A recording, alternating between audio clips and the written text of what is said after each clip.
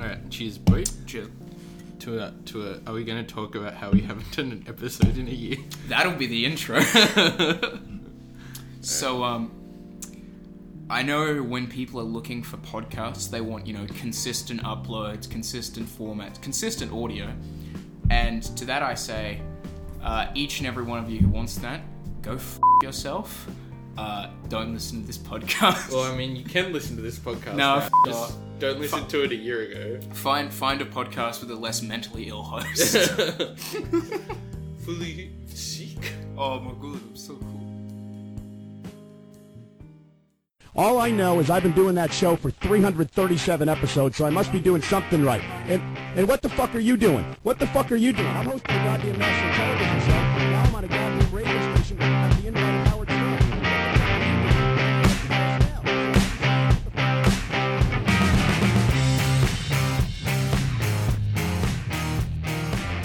What's up, nerds? Welcome to the PG Wrestling Retrospective, an in-depth exploration of wrestling's least celebrated era. With, me, I'm Lewis, and here's my friend, Jay Smooth. Yeah! AKA... Jack. Oh, it was great in the, last Yeah, episode. and then You said you your said- name, Jack. Jack. And then you put my government name out there. Your government name, shit. And today, under the stars with a bunch of Cascade Draft, Fuck, I love Cassie D's. we are here to talk about No Way Out 2009. Yes! Fucking finally took us long enough, right? Right, the pay-per-view that would eventually become the Elimination Chamber. And it might as well be the Elimination Chamber. Because guess what? There's fucking two of them. There's 2 Elimination Chamber matches on the card. I mean, No Way Out's a much cooler name than Elimination Chamber. For sure. I think that's why they kind of brought it back. Alright, so... live from the Key Arena in Seattle, Washington, with approximately 11,200 in attendance. Ooh, breaking them records. With 272,000 pay-per-view buys. However, last year, No Way Out 2008 had 329,000 approximate buys, and it was from the Thomas and Mack Center in Las Vegas, Nevada. Ooh. And guess how much they had in attendance? Pretend you didn't read my notes. I forgot. 30,000. No, Jesus Christ, no. 15,240. Okay. You'd think you get more in Las Vegas. People are like, what's happening tonight? It's And fucking wrestling. Yeah, but it's the Elimination Chamber. Yeah, but it's again, they do the Elimination Chamber wrong. It shouldn't be it should be a mainstay midsummer kind of pay-per-view, honestly. We have need a gimmick pay-per-view for the middle of... Yeah, the original What do they have now? It's Fastlane or something? Fastlane. Yeah. That's Roadblock. Trash. But honestly, No Way Out, it was just there's a cage match, maybe. I like that more than Elimination Chamber. I remember, I think it was 2002 or something, they had Elimination Chamber at SummerSlam, and I'm yeah, that was the second one, wasn't it? I think it was 2003. It was the one that Shawn Michaels won. That was Survivor is, Series. Was it? Yeah, the very first one. He won on the comeback 2002 Survivor Series. Okay, well that's the best Elimination Chamber That match. is. It's and also then the shortest, I think. Really? Oh no, there's because it's got there's one with Goldberg and Kevin Nash and Triple H in it and shit. Yes, no, and that's the best one where Triple H fucking goes beats Goldberg. It goes for 19 minutes. Really? They barely have time to get everyone out of their pods. Well, I would, compare, but I didn't write down any of the fucking times for these matches because I'm an idiot. So in post, it'll just be and he beat him in 12:17. It would just be around here somewhere. Hang on. Wait, you've got him? Oh, it's on the Wikipedia page, Yeah. obviously. Alright, yep. The first match Oh, of the... Oh, well... we're going to talk about the opening pre-show. package. The pre-show? No. The No. pre-show was Melina beating Beth Phoenix for the championship, by the way. Oh, fuck off. Why couldn't that be on the main card? Because there were 2 Elimination Chamber matches. And they had to make room for the Jack Swagger match we see later. That match was pretty hype. Alright, Anyway. So, the opening package. From inside a sun burns a fury, driven by the anger, haunted by the images.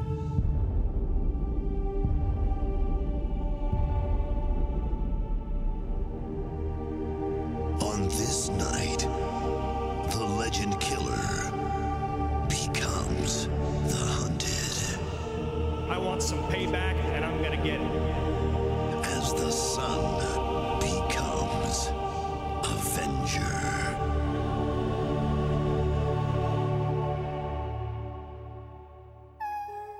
I hired you to get me to WrestleMania as world champion.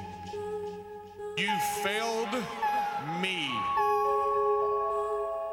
And I have in mind right now to release you from your contract. Is that what you want?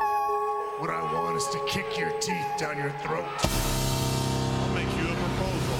You versus me. Had no way out. If you beat me, I will pay you everything I owe you. But if I win, I own the Heartbreak Kid. I own Shawn Michaels, and you work for me for the rest of your life.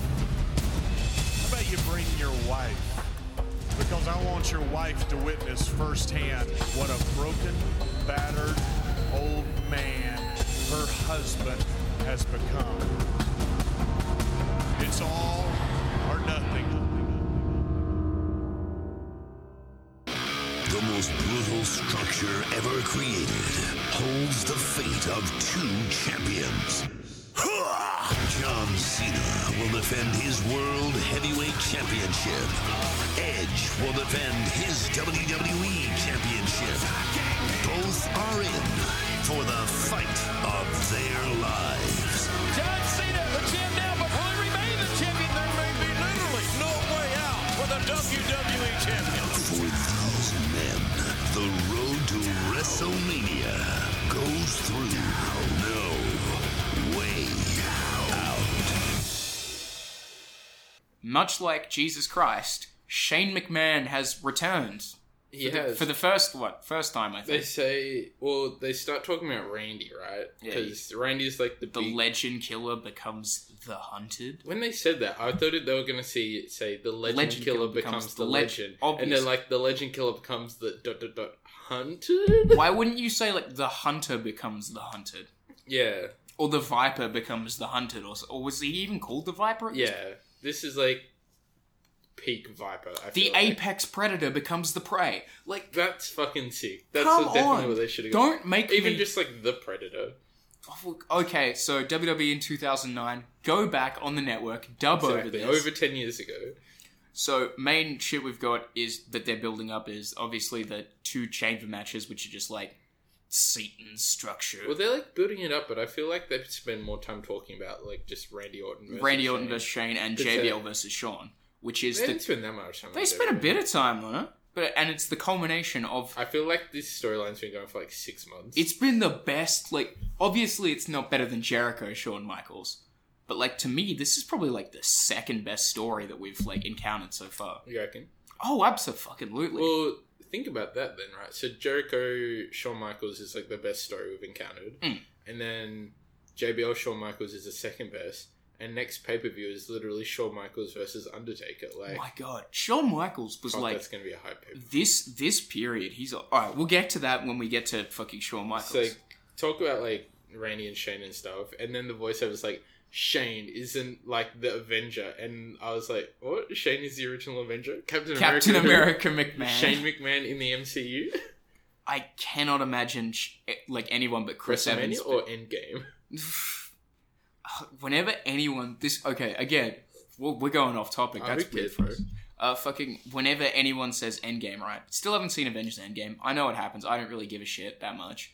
But whenever anyone says Endgame, I immediately think of Alex Jones because he had a documentary, like, years ago. A really shit documentary because it was by Alex Jones called Endgame. Oh, really? And it's just... Much like his movie, The Obama Deception, it is just filled with factual errors, complete lies, lies that if you think about for even 1 second, you're like, that just doesn't make any... Like, they have fucking Rand Paul on there being like, the Federal Reserve was passed by only 3 votes. You're like, wait, explain this? They all went home for the holidays and they had a secret vote.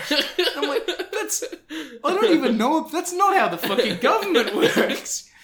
Can you imagine if someone said that in Australia where it's like, the Royal Bank Inquisition passed by like 3 people, like in the Senate, like because everyone was home at Christmas. That does happen. They don't do like secret votes or whatever, but No, sometimes but people just go home. They Yeah, did but that they- at the local council. Yeah, but they have a system in place for it where they agree between party members for like someone who's not there, someone who's voting Well, the they opposite will usually do abstain. that. Yeah. But one of our governing parties kind of dogged that a while ago. Which party was that? The one that is governing. Oh, you mean the one that we're not getting political, but we watch Friendly Geordie, so you can know our opinions. Yeah, they kind of threw that out the window. Anyway, the road to WrestleMania is, like, got one more stop. Paved with good intentions? Paved with Satan's pit, dog. Jesus. Alright, so we're opening things up with a fucking Elimination Chamber match. We are. Jesus Christ, it is... So this one's for the WWE Championship. It is Undertaker versus Big Show versus Vladimir Kozlov versus Triple H versus Jeff Hardy, and the champion defending is Edge. Ultimate opportunist. I have here that Undertaker's entrance is literally the best, and immediately after I'm like, Taz is the best worst commentator ever. I mean, I was so hyped. Like, they flicked to the commentators, right? And it's been a while since I watched one of these, like, retro pay-per-views. So they flick, and it's JR and Taz. And I'm like, yeah! Why are you like, yeah, for Taz? I know he's shit, but it's cool. You It's know like, Taz is shit, but you're like... But it's still Taz. Taz, like... Please forget about how much shit I talked about Taz in the last podcast. Oh, Taz will like will look you up on Twitter and he'll talk shit about you. I just heard it back, and I can't believe I said that. I don't even think of Tommy Dreamer when I think of ECW. You fucking idiot! Because I'm here like Mikey Whipwreck's underrated. You're like, no, Mikey Whipwreck's the first guy I think of, and I'm like, yeah, the like year he spent there. He was champion for a couple months. He had a shit run in WCW and came back as a pyromaniac teaming with Tajiri and the Sinister Minister. You think of Mikey fucking Whipwreck? I was even like, that Tommy Dreamer is the face of ECW, and I don't think of him when I think of ECW. It's the biggest oxymoron Oh, my god. It's fucking hilarious. Alright, so Cos is still undefeated in singles competition, which is a load of bullshit. Like, It just means that he's been in a battle royale and didn't win. oh much. no, but they can still say it after this match because this isn't a singles match. Yeah. Fucking. Oh no! Spoiler alert. Maybe he. Maybe to WrestleMania as the WWE champion. We would have the worst, darkest timeline ever. The wrestling industry collapses in on itself even further than it already has. Randy Orton picks to go to WrestleMania to versus Vladimir Kozlov. Fucking. How shit would that match have been? Alright. So And at this point, because I was watching on the network on PS4, it fucking buffered every 30 seconds. Oh, real? Yep, so I had to switch to my phone. How high is the new layout on... Oh, it's not even called, like, the network anymore on the address. It's called watch.wwe.com. Think about that. Are they going to change the name to Watch WWE? Maybe. Ooh. I feel like they're too balls deep in, like, the network TM. Well, I mean, they've been building the network brand since they tried to launch an actual TV network and everyone made fun of them for it so hard. Oh, man. Alright. So we've got Undertaker. He comes out. That's all good. Big Show comes out. And, alright, this is one stat I love about Big Show. That at this point in time, they say, like, every time he comes out, he's the only man to be an ECW World Champion, a WWE World Champion, and a WCW World Champion. Okay. And they talk about this like it's impressive, right? But all it means is that he bounced around promotions a lot, and like random promoters were like, "Fuck, he's big, give him a title." Okay, but here's the thing, and I will explain why these things are quite wrong. First of all, WWE ECW really doesn't count as a world title. Like, surely not. No, I don't. No, he. Oh, It's not the real ECW. didn't he win it? No, he won the WWE CW championship. Oh, did he? Yes, that's what they're talking about. Lame. And then also, anyone who says that he won the World Heavyweight title in WCW in his first match, they're fucking wrong. Yeah, no, his title win was retroactively, like, destroyed by the commissioner because he won... Okay, so he won the match... No, I think he won the match by disqualification, or he looked. It was against Hulk Hogan, right? Yeah, no, that was the thing. The famous clip of the Yeti. Yeah. That's that The match. Yeti. That's that fucking match. Jesus Christ. Alright, so who's starting off? It's via DQ. What? Via DQ. Okay, you're the resident Jamie of the podcast. No, you don't get to be Joe Rogan. I'm Joe Rogan. I would, you know what? I would rather not be Joe Rogan. A week later, the Giant was stripped of the title. But that doesn't mean that he didn't win the title. Really? I thought the reign was I thought it was kind of DiBiase, wasn't it? No, they stripped him a week later, but they did not void void the title the fact that he won. Okay, never mind then. He won the WWE CW title. Why do you think he would be in ECW? I just feel like he just came across Paul Heyman's lap at some point just before he became the Giant. And no, he got trained, and then within I think it was within a month he was on WCW winning the world title. Okay. Because he was big boy, and his basketball career failed. Yeah. And he never worked out, and he smoked a lot. He works out nowadays. Oh yeah, no, and he got that 6-pack. And he vapes, which is just real cool. Vape action, shorty. Can't believe Randy Orton got so much less cool when he quitted vaping. Honestly. All right, so Jeff starts beating the fuck out of Edge for I don't know, being an ultimate opportunist in the last month. Hang on, we've still got to do all the entrances. Oh, do we really have to do Vladimir Kozlov's entrance? We have to do Triple H's entrance because this is Hype As, right? Where he throws the water bottle on the inside and it just fucking skips across the ground and hits the cage. So he drinks all the water, right? And then he just goes up, stands on top of the turnbuckle outside Big Show's pod, and he just looks over the top. So the top of the pod is just the chain link stuff, and he looks over the top of the pod and just spits on Big Show. I didn't see that. No, That's it's fucking so great. funny. He drinks all the water and just goes up and spits it on Big Show. Big Show's like, "What the fuck?" It starts yamming on the pod door. Yeeting on the pod door, which is, they want you to know, bulletproof. I think it's Lexon. Bulletproof. It sounds like a mobile company in the US. Not fucking Goldberg proof, I'll tell you that much. Yeah, no, Goldberg went through the fuck. 20 times. Jesus Christ. Yeah, people have gone through the pods all the time. How are they Are wrestlers stronger than bullets? And if a Bullet Bob Armstrong or the Bullet Club wrestled in the Elimination Chamber, would they very easily be able to go through the pods? No. But they're bullets. But the pod's bulletproof.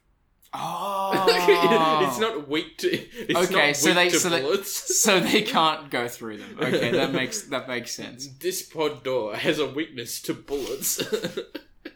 I'm fairly certain if you shot one of those pods, it wouldn't end well. It's not like it's going to bounce back at you. It's going to go. It's obviously not bulletproof. Well, doesn't bulletproof stuff just kind of stop it? It doesn't bounces. Off. No, it bounces back, doesn't it? I swear. It just kind of embeds itself in it. Mate, I watched an episode of Lucifer and saw that happen. Mythbusters? No, fuck Mythbusters did it. Fuck Mythbusters. I don't give a shit about Mythbusters.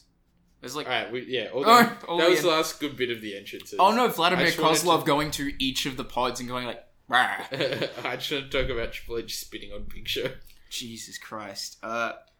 When Edge just hits his test boot on Jeff Hardy, Big Show just has a big smile on his face and just stares at him and kind of waves at him. Yeah, he just kind of wags his finger at him, being I'm fucking your wife. The entire theme of this show is that Edge is the biggest cuck ever. Yeah, but they haven't started hinting really that Big Show is fucking Vicky. It's more of just they're buddies. Big Show is getting cocky, and you don't quite know why Big Show's getting cocky. Yeah, why are you so happy? Yeah, and then in 2 weeks it turns out that he's just laying the pipe. But yeah, it was you made the point. He was number 30 in the Royal Rumble for a reason. Yeah, because Vicky was gave. But then again, when you watch it back, it all makes way more sense. Okay, but this right, I understand the thematics of Edge starting off first, but in kayfabe, wouldn't Vicky be nah, you well rigged this so that you're in the last pod? Yeah, I'm not quite. Maybe something happened on SmackDown. Who gives a shit about SmackDown? Maybe something happened. No, don't Google it. I'm not. I was gonna say there's definitely zero reason for this. All right, so Edge comes back with a spaz taunt. I'm not quite sure what I meant by that. And I think you just kind of on this day, I see clearly. And then fucking, Edge gets hit with the Twist of Fate, right? Yeah. And then Jeff does the dumb shit he always does, where he doesn't go for the pin, even though Matt gets the pin. Yeah. Also, where the fuck is Matt Hardy? He had, like, the biggest angle on the last show. He's not on this show at all. No, because this is him, like, Loki turning heel, right? What do you mean, Loki? He straight up turned heel at the Rumble. Yeah, but he's got to, like, duck out for a second. Duck out for a second, like what? Like, well, he can't, do drugs? Yes, because he turned heel, right? And then Jeff's like, what the fuck is he? All that shit. And then they have their match at Mania. But, like, in the middle, Matt has to, like, hide out and then, like, attack Hardy from the shadows. Then why didn't he attack him in this match? Because giant chamber. We literally do this shit next year where someone interferes in the chamber match. Yeah, but that's, like, the very last... This is the first match of the night. Alright. Which, I don't like that they have 2 chamber matches, but, like, I do like 2 chamber matches. It makes sense eventually, but this match just, like, bored the shit out of me after this spot. Do you want to talk about how Edge gets fucking destroyed? Hardy doesn't go for the pin, he goes for the Swanton. The Swanton bomb, I feel like, has less than a 50% hit rate when Jeff does it. Even when he hits it back in the day, he didn't it's like the whisper in the wind. Yeah, it was hit or miss. It feels like they always get out of the way. And so, they get up and, like, wrestle around for a bit, and then Edge goes for, like, a massive spear, and then... A massive spear, and in that it's just a spear that he goes for. Oh, yeah, and then Hardy, like, catches him in midair and, like, small packages him. Inside cradle. And then gets the 1, 2, 3. And Edge loses in 5 minutes. Less than 5 minutes. He loses his fucking belt. In, like, 3 minutes. And then Big Show is just laughing his ass off in the pod as well. Triple H was fucking cacking himself. Holy shit. Knew Triple H just loved this shit. Because you knew Triple H was immediately like, oh fuck, this is going to be a great match. When they have the camera angle on the pin, you can see Triple H's like lower leg in the background. And you see it kind of like go like jerk around as the 3 goes. Because he's just like, yeah! He's just straight up being like, oh man, I have not put over a goddamn person and you lost in 4 minutes. What are you, some kind of fucking mark? Alright, so and good. Up next is Vladimir Kozlov. Yep, that's the response that deserves. So, like, the timer counts down or whatever. Yeah. Also, something that breaks my heart, and I can't remember if we've talked about it before, is, and I know it obviously isn't, like, thinking about it logically, it's not actually a thing. But when they do countdowns, like at the Royal Rumble and at Elimination Chamber, it doesn't actually have to be the amount of time that they've said. Like they Why does that break your heart? Like, it's wrestling. Like, who gives a shit? It's the one thing that I always believed about wrestling. Was that the time was legit? When they say, like, a new competitor enters every 90 seconds. Which is obviously bullshit. There are 5 minutes between, like, entrance in the fucking Elimination Chamber. I always, like, believed that. And then we've started watching this back, and I'm like, holy shit, that was like 2 minutes. Jack, wrestling's fake. Oh, fuck. I know, right? I know it's true. But yeah, no, it's very clearly... So they do like the old overhead camera. Which yeah, with the lights and it goes... that shit's... That's pretty sick. I do love the Elimination Chamber. I just wish it wasn't like... Again, I just wish it wasn't like a stop on WrestleMania. Like... I think they need like a big like a gimmick pay-per-view to be just do fucking cage matches. I don't get... No one gives a cage matches. I like cage... I don't like how you can win them by getting out of the fucking door. Well, yeah, that's right. I feel like for modern day wrestling, cage matches are way too full of holes. Like, why can you just be like, open the door, thanks? Yeah, no, that's some bullshit. And then sometimes they try to implement rules, like you can only ask for the door to be open like one time. And then it just reminds me of Punjabi Prison. Yeah. Where it's like you can ask for one door to be open, but once it's closed forever. Yeah, it's like literally the dumbest thing ever. Like if your opponent is immobilized enough for you to climb over the top of the steel cage and get out, you can just pin them. Or even better, just walk out the door. Well, sometimes it's padlocked and you're not allowed to get out. Oh, that's when you need old Mark Henry to non-kayfabe rip open a steel chain. That is... we've talked about that probably 5 times on the show. It's still the most impressive thing. How he legitimately rips off the fucking cage. That's actually messed up. Jesus. That man is a big boy. See, there was a fucking cage match, right? It had to be on a Raw when Cody Rhodes and Goldust were the tag champs, and the New Age Outlaws were just back for some fucking reason. So bad.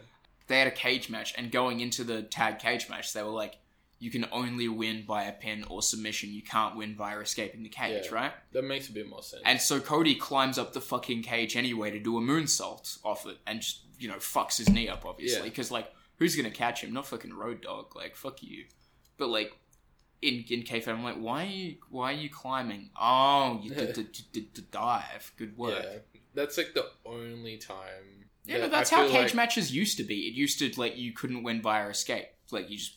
Yeah, well, I feel like that's the only unique thing that cage matches bring to the table is the ability to kind of tell a story. I know Superfly Snooker, killed someone or whatever. But but it's... When we're talking about, the Superfly Splash from the top of the cage... Iconic moment. Where he was so, pissed off at his opponent. I don't even remember who it is anymore. Don Morocco, Don Morocco.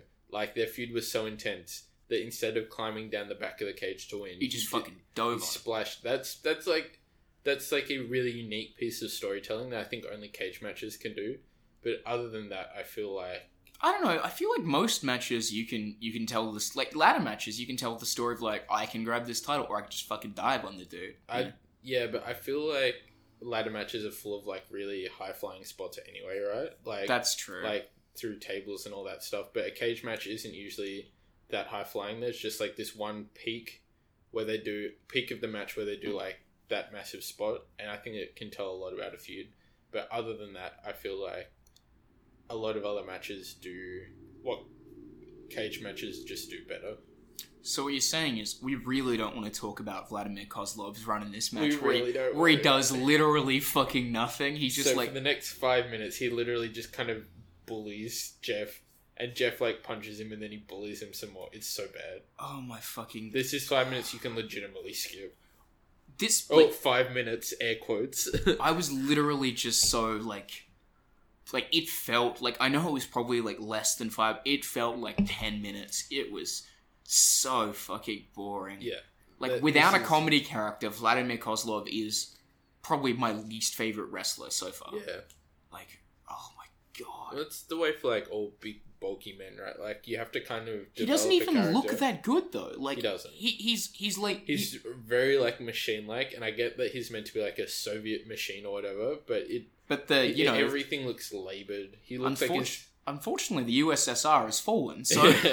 He just looks like he's having not even a tough time getting around the ring. He looks like he's, an alright wrestler, but he's, making it look like he's bad at wrestling to, have a better character. It's really weird. It kind of makes sense. There was the whole story of how Andre the Giant back in the day used to, do drop kicks and shit, and then someone was like, no, do boring shit because you're a giant. And I'm like, that doesn't make any fucking sense. Yeah. If you're a huge guy, wouldn't it be way cooler if you just did, high-flying shit? Yeah, exactly. I know that he's meant to be, a machine or whatever. Literally a fucking robot. And people talk shit about, the booking for his character, but I feel like he could have done a bit more in the ring to... Rather than just literally headbutt people in the chest with the worst head... he has his hands on his head. He's not...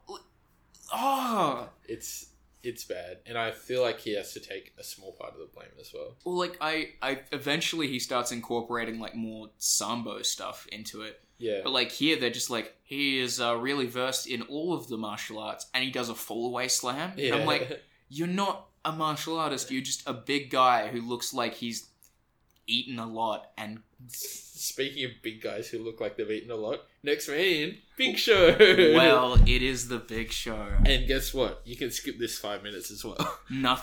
It's like the last Rumble, where it's just entrance, and they do their moves, and there's occasionally, at the end of this, it's kind of There's actually comedic value in this 5 minutes, though.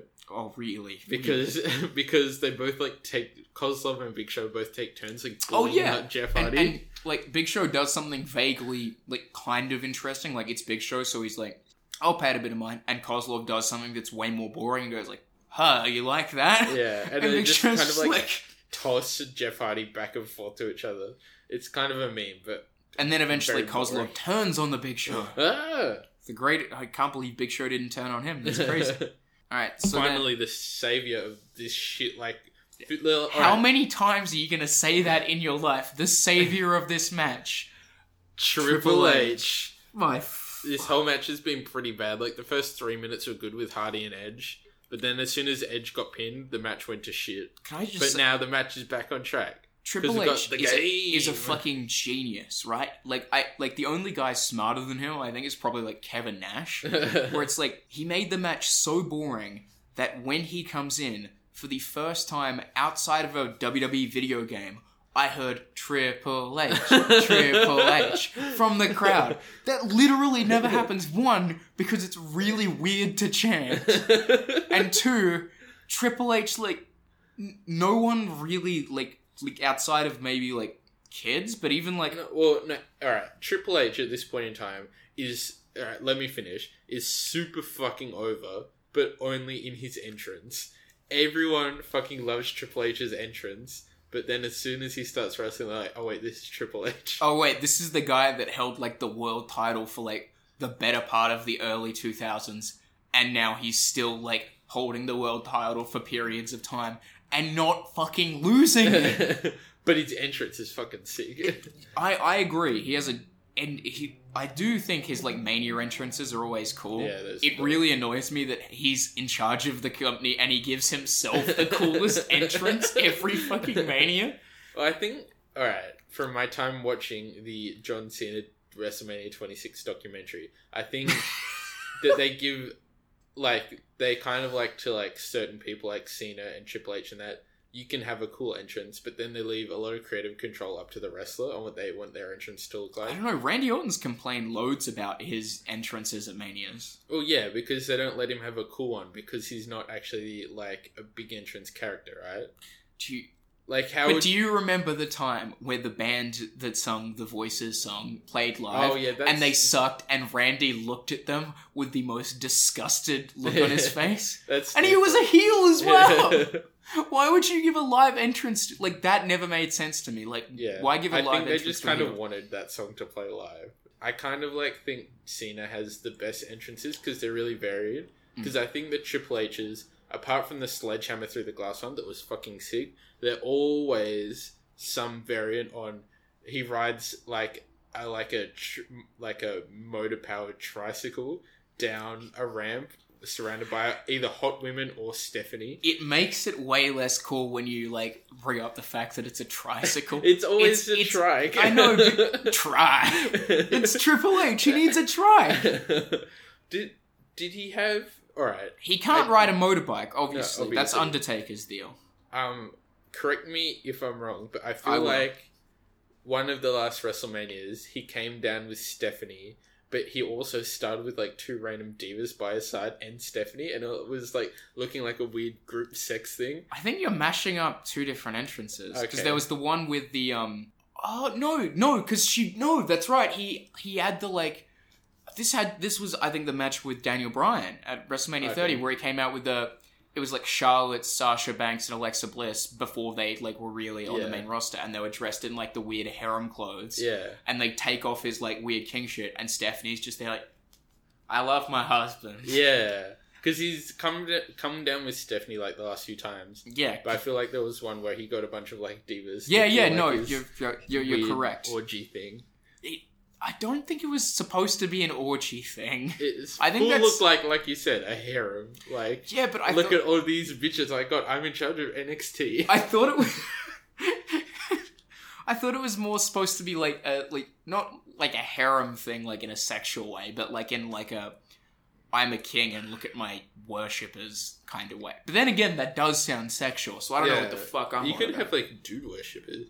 That'd probably be too for anyone on the roster. They had that with Charlotte for one of her entrances, and it was great. Oh, but that's Charlotte though. Like, I mean, if Triple H had dude worshippers, then it's kind of weird. Like, what if I would take money? What if you replaced like Charlotte with Titus O'Neil or something? Titus O'Neil just kisses his son on the mouth. Like, he doesn't need dude worshippers. You can't sue me because you did it on TV, Titus. You seem like a lovely human being, but it's fucking weird. I love Titus O'Neil. No, I love Titus O'Neil too, but it's fucking weird that he does that. It is. It's very weird. But anyway, the point is that Triple H always has like a skull mask on, comes down with a trike with women or Stephanie or both. one time he threw a sledgehammer through a pane of glass, which was fucking sick. But Cena always does different stuff. Like when he drove a Mustang in, when he had like the marching army unit, when he had all the different Cenas, that was sick. We really don't want to talk about this match because Triple H also essentially does nothing. Like, no decisions happen, nothing like they do a double suplex to Vladimir Kozlov. Yeah, he kind of just comes in, like, donks everyone. The old, Run into my fists, please. JR hits him with the AA spine buster. Ooh, Arn Anderson references. But also he hits Big Show with it, and it's not a AA spine buster. It's like a rock spine buster, because obviously you can't fucking AA spine buster the Big Show. Like, you're not fucking Cesaro. Like, Jesus. And then after he does it, JR says Triple H has cleared this fracas, but like instead of saying fracas like you're meant to, he says fracas. Triple H has cleared this fracas. That's the worst JR impression ever. I know. It is. You literally just sound like an American video game YouTuber. Well, you do, JR. This is why No Man's Sky is the worst game of all time. I just have like one American impersonation. JR's easy. Just baka. Terrible. No, it's great. Alright, so he clears everyone out. And then who's in next? Because nothing... it's The Undertaker!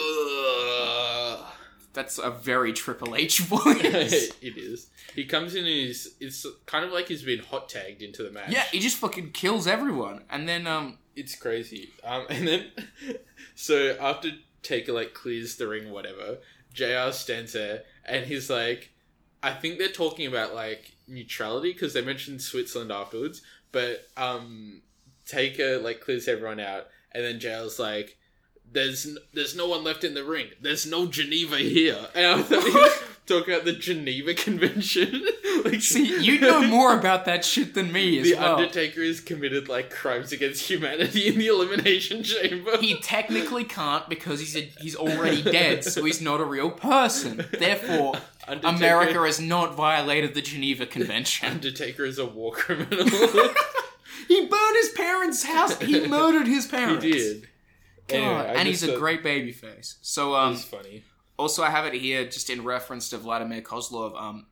White trunks look like diapers. They do, especially on Kozlov. Because they're a bit baggy on him, it just looks like a nappy. How has anyone ever, like, looked at white trunks and gone, that's a new look? They can work, but you have to wear them, like... Alright, who has worked with white trunks? I feel like Dolph Ziggler used white trunks. What? No, like, just blank Mr. white Perfect? trunks? He didn't know, he had the singlet. Oh, yeah. The only other guy I can think of Some guy from the Pan Am Connection. What? Like, the fabulous Don Morocco or something. The Can-Am Connection was The Lex Luger and someone. The Pan Am from WrestleMania 3. God, that's a fucking reference I don't get. Jeez. Hang on. The Pan Am... I'll find him. You keep talking. From WrestleMania 3. I feel like they work if you wear, like, tight ones. Like, you know... You just want to see that bulge. You know Randy Orton's trunks, how they're pretty tight to him? I mentioned that later in the evening. I feel like if you wore that style of trunks in all white, kind of work better than Kozlov's, like, loose nappy trunks. Well, like, the only guy I can think of who has ever, like, worn white trunks is fucking Bo Dallas in his early run. Yeah. And obviously that was meant to look like a nappy, kind of. So... Kozlov does the dumbest thing to get eliminated, right? Oh, no, it's great. He puts his nappy dick right in Undertaker's face for the 10 count punch. He does the 10 punch in the corner, and then when he gets, like, 6 or something, Undertaker just, like, last rides him. But also, it is one of the worst last rides I've ever... It literally just kind of looks like a powerbomb. Yeah. Like, it's... Oh... Kozlov. And then, of course, he gets pinned, and, fun fact, I know he's still undefeated in singles competition, but this is the first time that Kozlov got pinned in the WWE on TV or in dark matches and shit. It was a long run, Koz. Another illustrious, like, honor to add to Undertaker's list. Well, first like, man to pin Kozlov. we go down further, like as we'll get to later. Both of the undisputed streaks that were happening are no longer existing now. Oh shit! No more Goldbergs. All right, so. Big Show chokeslams Taker, and then just a bunch of, like, a fucking... Triple H goes for a pedigree and just get fucked right onto the steel, which, like, that makes me cringe. Like, people talk shit about the new Elimination Chamber, but like, God, this Elimination Chamber, whoever designed it was an asshole. Yeah. Like, and I bet it was Vince was like, I'm just like, I want the steel grates. Like, Jesus. Alright, so, do you want to go to the next elimination?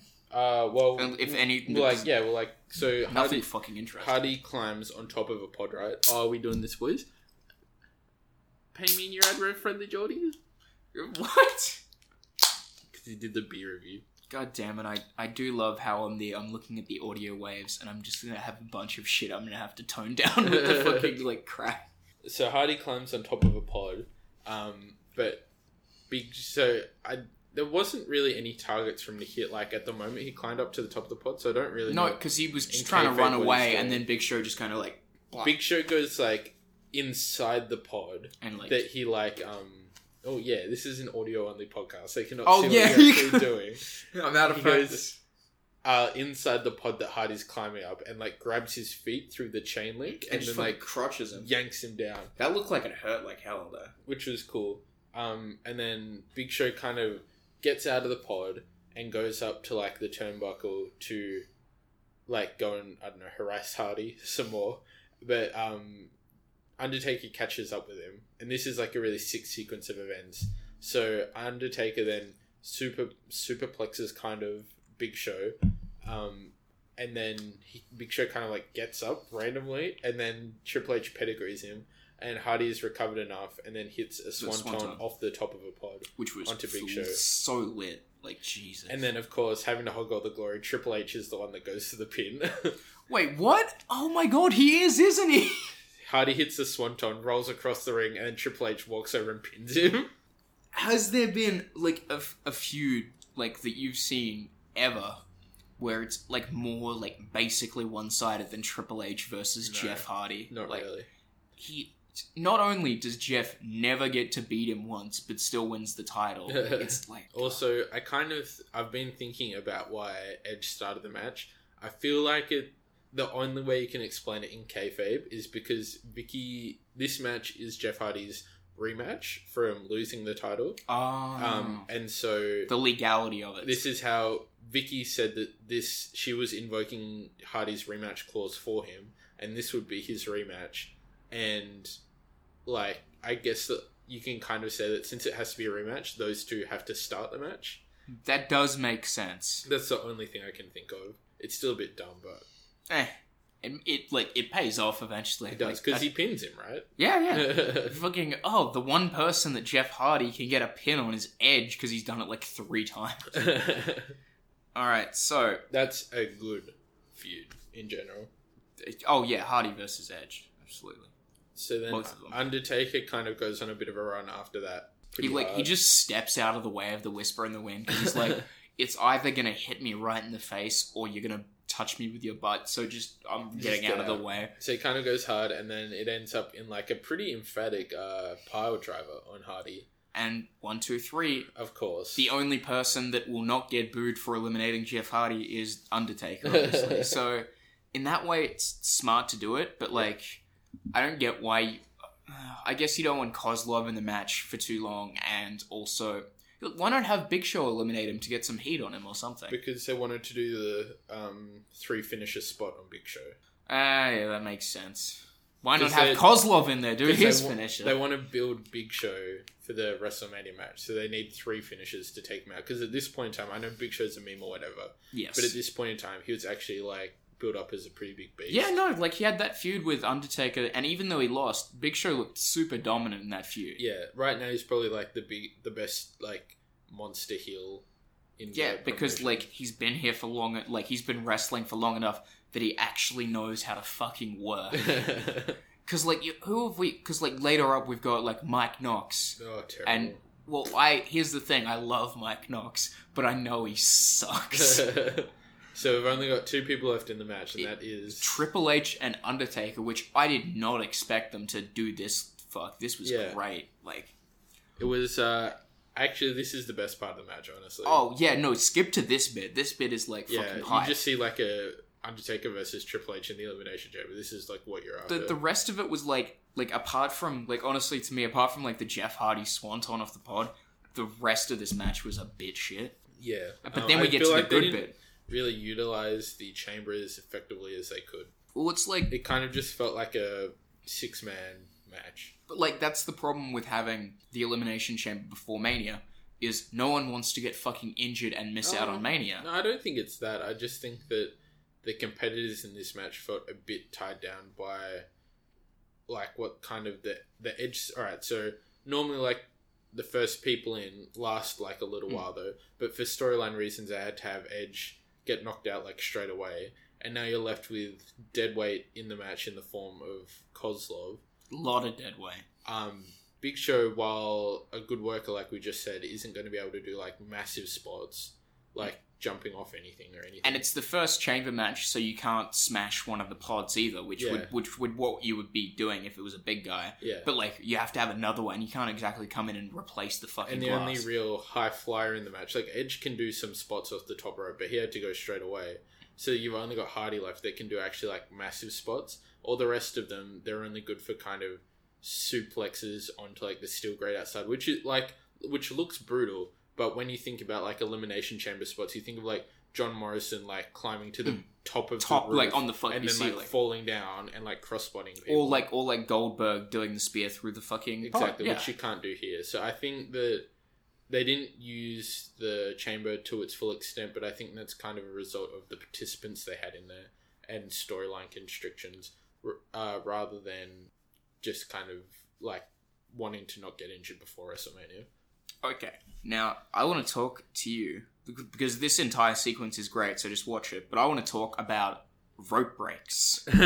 Yes. Do they count in Elimination Chamber? I feel like Elimination Chamber is no disqualification. Okay, but here's something that I didn't think about before, because I used to be like, rope breaks don't make sense, because if you're in a submission and you get the ropes and it's no DQ, 5 count's not going to do shit, right? Here's what I didn't realize is rope break for a pin, right? Technically, you're outside of the ring. So if you're not, like, if it's not Falls Count anywhere, does a rope break just count for a pin? I mean, it shouldn't in Hell in a Cell, probably. Like, that was really dumb. I feel like, alright, this might be, like, an unpopular opinion or whatever, but I feel like in matches where you're, like, encaged in the ring, but there's, like, some space to move outside the ring, so basically only Hell in a Cell and Elimination Chamber, because steel cages, like, surround the entire ring, like, tightly. I feel like those should be Falls Count anywhere, in that Falls Count anywhere inside the enclosed space. Am I remembering wrong, or, like, aren't Elimination Chambers normally just Falls Count anywhere? I feel like I've seen referees count, like, slap their hand on the steel, like, outside. Yeah. And I played I hate to keep bringing up wrestling games, but I swear in the wrestling games you could pin people on the outside of the Elimination Chamber. It's been a while, but I feel like you can. But they did make a really big point of saying that you can only pin someone in the ring for this one. Yeah. And I wonder if that's just to do the rope break spot here. Probably, definitely. Because they had the spot already planned, right? Yeah, because, like, no one's going to fucking kick out of a tombstone. No. I'll eat my words in about a month. That's okay. But, like, kicking out of a tombstone's, like, at this point, it was basically, like, no one fucking kicked out of a tombstone, like, ever. Like, I mean, like, you had shit like, you know, Kane being, like, kicking out of a tombstone. You can kick out of a story. And also the greatest wrestler of all time, the fake Undertaker, Brian Lee. You can kick out of a tombstone for storyline reasons, but probably not in just a regular match where you're going to lose anyway. Yeah, no, don't do that shit. And so basically what we're saying is, like, Triple H gets hit with a fucking tombstone, does the rope break spot, but then, out of nowhere, Triple H hits the pedigree. Yeah. And the crowd are immediately booing. and I was like, yep, it's fucking over. Undertaker kicks out of a pedigree. He does. That's like... I'm trying to think, like, is Undertaker the only guy, like, in the modern era to kick? Because you've obviously got shit like Warrior and everything. Yeah. Like, is he the only, like, him and Shawn Michaels? I feel like Michaels? Seth Rollins is kicked out of a pedigree, I feel like. Probably. That's weird, isn't it? I feel, you're like Undertaker, Ultimate Warrior, Seth Rollins. I feel like, especially since, because it was like when he was like cool, like right now Seth Rollins is a bit dorky and not the best character. And also should like not do interviews or have a Twitter account at this point. But back when Seth Rollins was like the architect or whatever, I feel like he was hype enough that he could kick out of a pedigree. But also, I feel like people kick out of a pedigree fairly regularly. You just don't remember it. That sounds not you specifically, but like people in general. Oh, I thought you were talking about me specifically. And I'm like, yeah, no, you could absolutely be fucking right. But like, it was such a big moment. But you know, it doesn't fucking matter because they just like the last ride is somehow counted into a pedigree. Yeah, that was really fumbly, but like good, I guess. Good shit. Anyway, I enjoyed so he pins him, right? Like, yeah. Triple H wins the fucking title. Who would have thought? I really enjoyed that whole last segment because especially like before they start doing like finisher turbo, they do some like really like. Alright, I'm a mark, right? But I really enjoy, like, the whole Undertaker is the best pure striker in the sport. But what about Triple H? Is he, like, as good as Undertaker in terms... Because Triple H, I would say, in just terms of, like, aesthetics, has better-looking punches than the Undertaker. Yeah. Because, like, Undertaker's literally in the corner with body shots going like... Blah, blah, blah. Undertaker's punches are more based on, like, actual punches, though, whereas Triple H's punches... are really stylized towards wrestling, so it looks better in like the wrestling thing. But I feel like, especially with like the MMA gloves that Undertaker has always worn, that it kind of actually looks like a proper fight would look like, but not actually a proper fight because obviously it's wrestling. Do you think next big UFC pay-per-view, Dana White's gonna get CM Punk and Undertaker to fight? And it's gonna be like this is like definitely the same weight class. This is like the one MMA fight I know that was really funny. It was Dada 5000 versus Kimbo Slice, where they both almost fucking died because they. Dada actually like did die for a minute. Yes, he fucking like Now Kimbo died for real. Oh, rest in peace, Kimbo Slice. You should have had a WWE run, honestly. Yeah, that would have been good. Anyway, so I just kind of enjoy like the big heavyweight slugging it out or whatever, and then the finisher turbo is kind of enjoyable. The first thing I have written on this new page of notes is Triple H has a pretty thick butt. I like it. You're a hot for the old Triple H there, buddy. I don't know what I was thinking. I don't think I've ever been attracted to Triple H in no matter what form he's Apparently taken. you were last night at 2 a.m. 2 a.m. I'd had about 6 Cassie D's. Yeah. And I bought a new 6-pack of Cassie D's today. But as like the match finishes, like Triple H is handed the title or whatever, and I really like the camera work on this bit because they just stay on Triple H's face, and Triple H is just staring up the ramp as Undertaker like walks out, and they're foreshadowing. What's it foreshadowing? Their match in like 3 years. Or their match like fucking like when was their match before this at WrestleMania? Fuck, like 18? X8? No, X8 was Triple H versus Chris Jericho. Yeah. No, was that X7? No, that was WrestleMania 19. No, WrestleMania 19 was Jericho versus Shawn Michaels. Was it? No, yeah. I'm pretty sure. WrestleMania 19, because the main event of WrestleMania 19 was Lesnar versus Angle, wasn't it? Alright, Undertaker versus Triple H. I feel like it might have been X7. Now that I... No. Oh, yes, no, X7. Yeah, no, it was, because it was the same pay-per-view as the Rock Austin heel turn. I just typed in Undertaker, and the first, like, news story Undertaker's dead? Was the Undertaker reportedly signs lifetime WWE contract. Well, we're going to talk about lifetime contracts on this fucking show, aren't we? Vince McMahon, JBL, same fucking person. So anyway, I kind of like the walkout and all that good stuff. Also, just recommending End of an Era to me. No thanks, man. No, just go like first WrestleMania. Yeah, no, it's all good. Anyway, keep going. I have written down here WrestleMania 17. Yeah. X7. I've written down here. I'm pretty sure the reason that in like from like 2005 onwards that Undertaker never won like the WWE Championship is because it would look really funny him doing the entrance with the fucking spinner belt. Like, it looks silly on Triple H as well. Like, it looks silly on everyone except John Cena. I think and Edge John Cena's cool going... Because Edge is the one that implemented, like, the fucking spinner that button. looks so bad, though. No, Edge looks really good with the spinner belt. Look, it's your opinion, and it's you really might be wrong, but, like, it's your opinion. Interesting to me that they gave Cena like a specifically Cena belt, right? Like, and I they agree, just fucking kept it. The WWE title, like the physical title itself, needed updating when Cena got it. Like, I don't mean... No, it's the undisputed belt, though. That's, like, the best belt. No, Keep that forever. No, I don't agree with, like, specifically making the belt a Cena one, but just in general, it needed kind of, like, a modernizing. I think modernizing? The new belt was, like, in 2002. Like, yeah, it looked bad. It had been there for, like... Why do you continue to shit on my second favourite belt, the undisputed title? I think the current WWE title looks pretty shit too. I feel like they modernized it too far. It looks way too like sleek and synergistic and all that. Well, the reason I don't hate it is because like the synergy makes sense. Like they give it all to like sports teams and shit. And so like when someone sees like I don't know, whatever popular American sports teams there are that win the World Series of basketball or whatever, and they have the big fucking belt, and they're like, what's that? Oh, there's a big W on there. That's WWE, obviously. Yeah.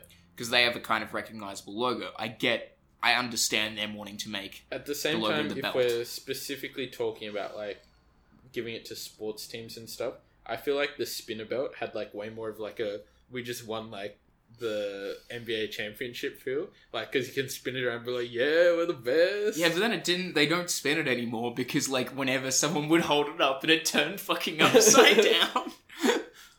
Oh, they don't spin it again till the Miz gets it, and then I'm just like, yeah, Miz belt. I think after Cena loses in like 2005 or whatever. Yeah, no, they stopped it from spinning. It just never spins again. Yeah, because like whenever anyone would hold it up or have it on their shoulder, it'd just be going all over the place. Like I feel like having it spin is a good idea, but not like a loose spin. Like it only spins when you hit like the spinner button. Yeah, no, you've said that before, that you wanted like a button on the underneath, like... It had that, didn't it? No, it just kind of I feel like at some point there was a button on the spinner belt which they hit and it was like... I think you've said that as well before, and I maintain... I'm pretty sure you're wrong. Or at least they can have like a little lock on the back of it where you can like lock it and it doesn't spin. Do you need a key for it? No, you know what I mean. Like a little tab. You tab it down and then it like you can... It just sticks in place. Alright. And then you can alternate between spinner mode and like normal mode. My god, we're almost an hour in and we've covered one fucking match. Alright, well actually let's talk about the time though, because that match that we thought was pretty shit, 36 minutes. Oh. And that's not including entrances. I was watching it, and as I was like, obviously you've got like the time count on the bottom of like the video player on the network. By the time they'd finished like entrances, the match, and like the walkout, and the next segment started, we're an hour in to the... Oh, so we're about point on point then. Yeah, we're an hour in to the pay-per-view. But like this is the fucking thing, because I saw like the time for the show, and it was like, what is it, like 2 hours... 2 hours 47, I think. 2 hours like 40 something, and I'm like, fuck yes, something like less, because just 3 hours shit I cannot deal with anymore.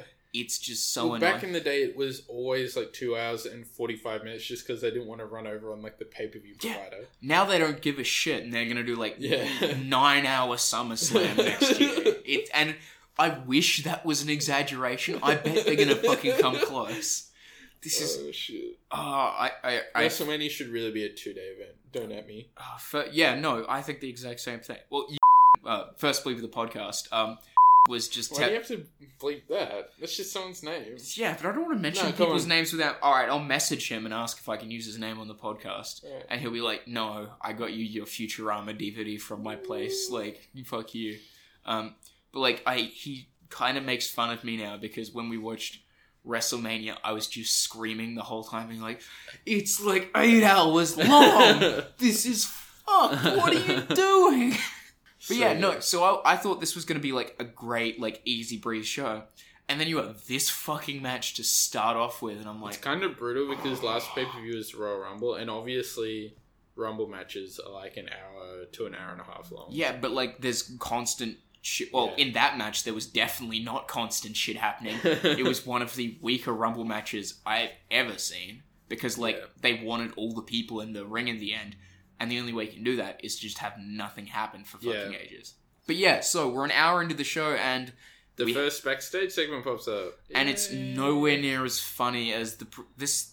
it wasn't that I know funny. this isn't funny, but I think... obviously, I was not watching this pay-per-view live, but I think... for anyone who can remember 10 years ago, watching this pay-per-view live, I think this segment, like, really gives some pretty heavy foreshadowing for what is to come. But here's the thing. Again, I hadn't seen this show before. Yeah. This fucking show, like this interview, I was just like, Edge is depressed. Yeah, so but it's not even an interview, right? So it's Edge and Vicky backstage, and Edge is doing his classic, like, there was a fast count. I wasn't ready. He grabbed the tights. You've got to restart the match, Vicky. Which is the funniest thing ever. Like, after the brutality, Triple H is, like, holding the belt, and then Vicky's like, alright, we're restarting the fucking match.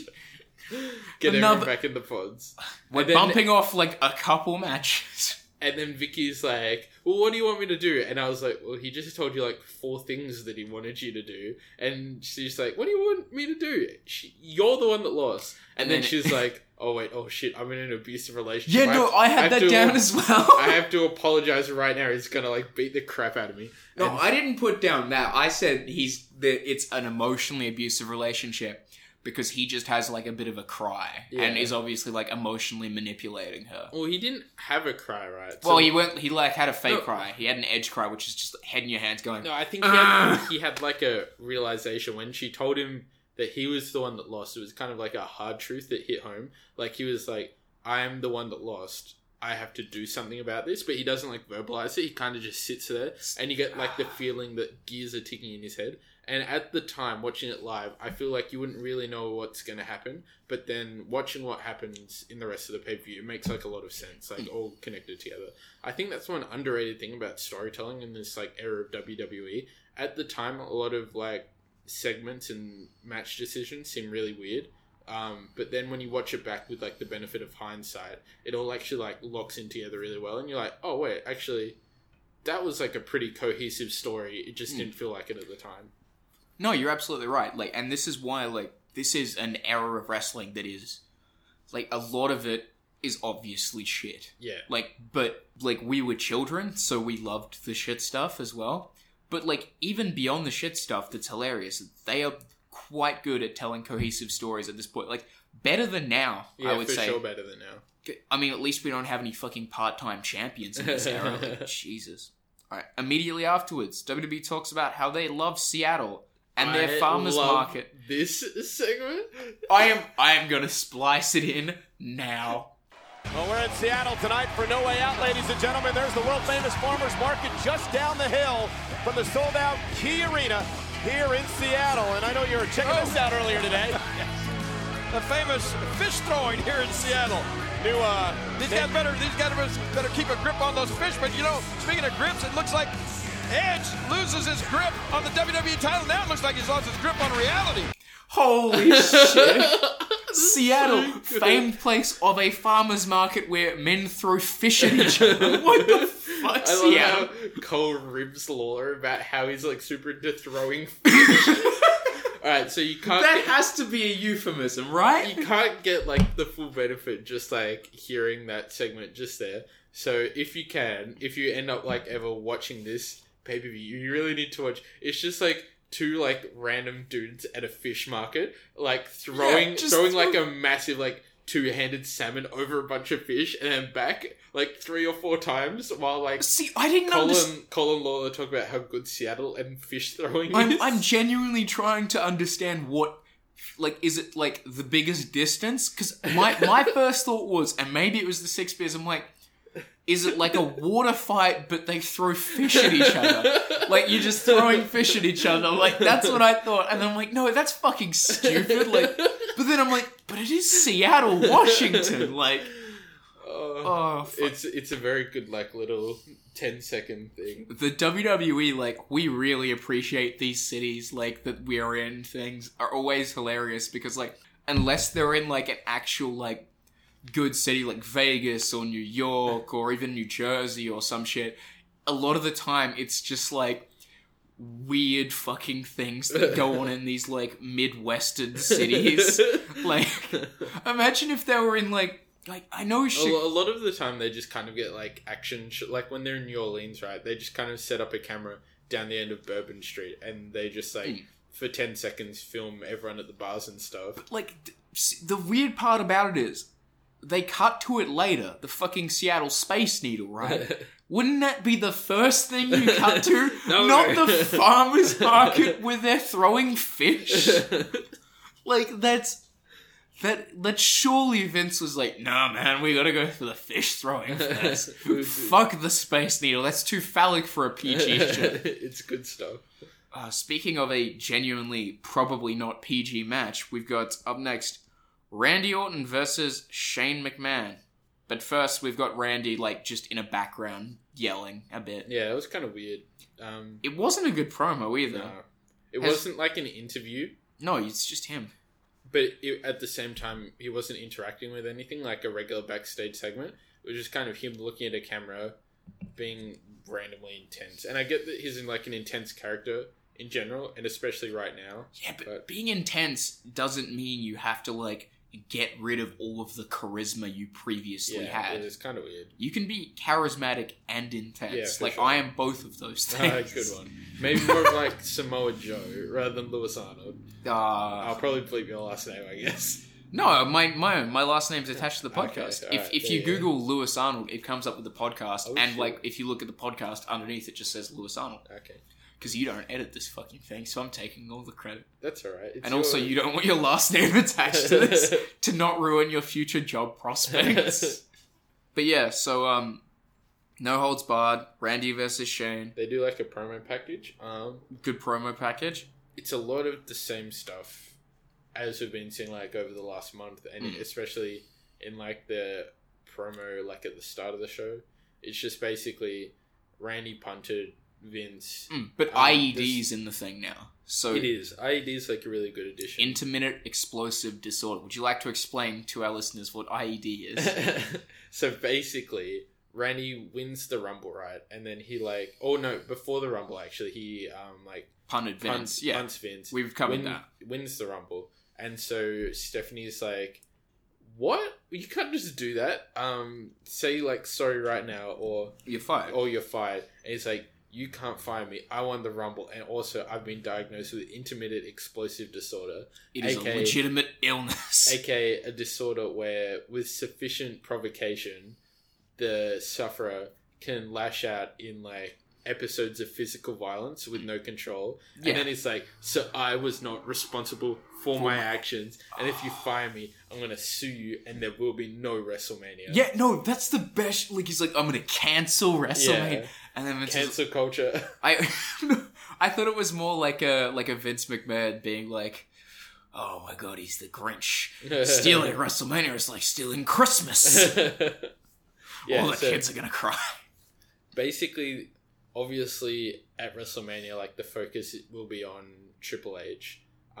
But for now, they're kind of leading up to it by focusing a lot. Even though he punted Vince and he's fighting Shane, the focus is really on, like, how he's going to make Stephanie, like, watch him destroy her family. Well, he almost fucking punted her. He almost did. That was crazy.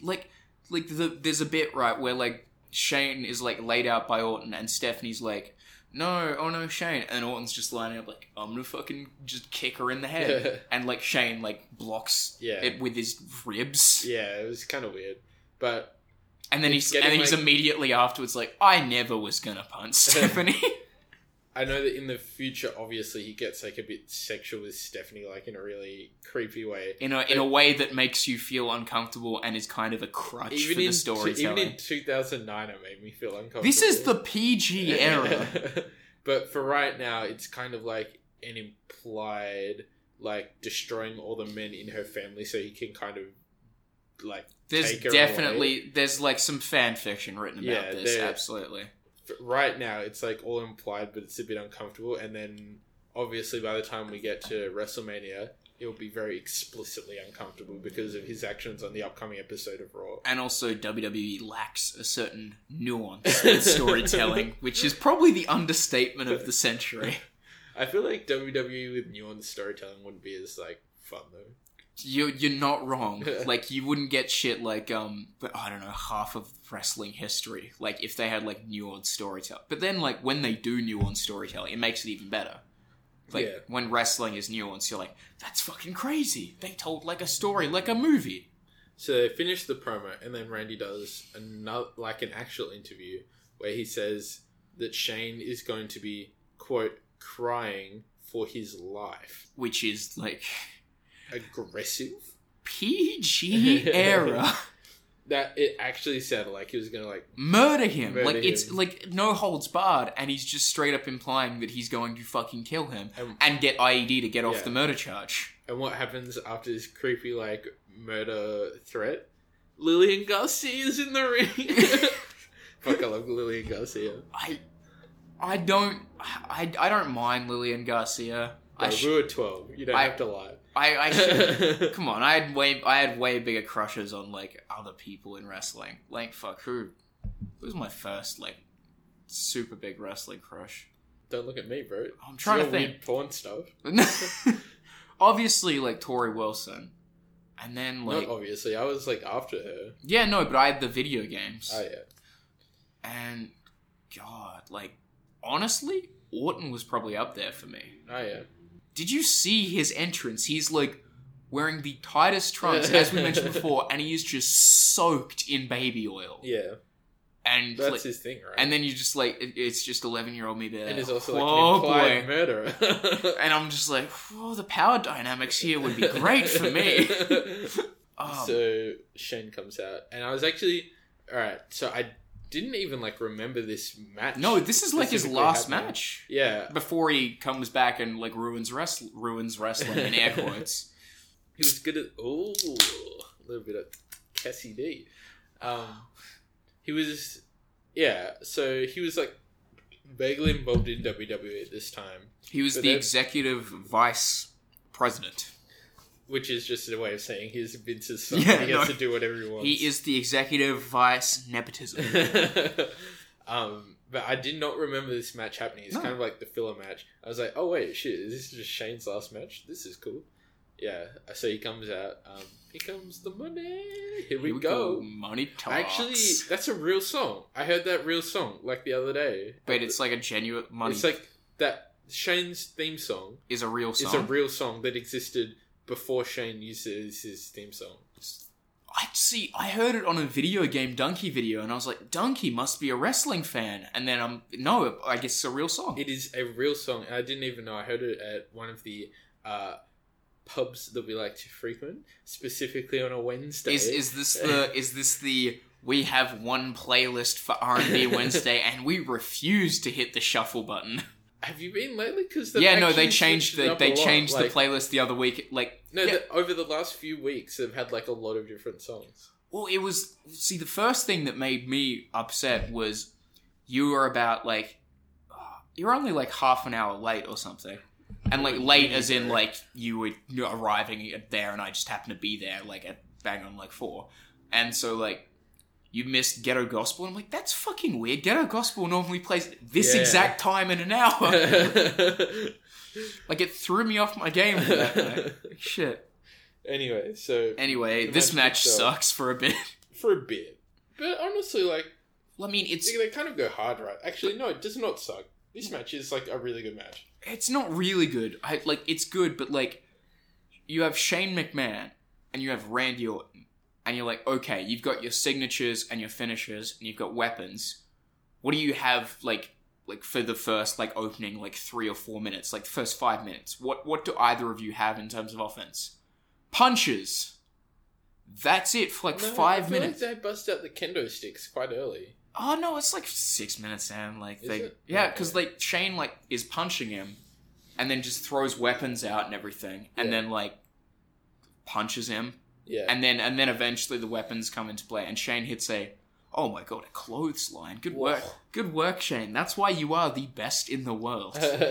Well, he wasn't the best at the world at this point in time, right? Oh my god. Like, and so Randy starts fucking up his back with a suplex, and then, like, exposes the turnbuckle. And Shane exposes the turnbuckle. No, Randy does. No, Shane does. 100% Shane. Viewers, you decide. So anyway, they kind of like go back and forth with like a kendo. A turnbuckle gets exposed. Who knows? Randy.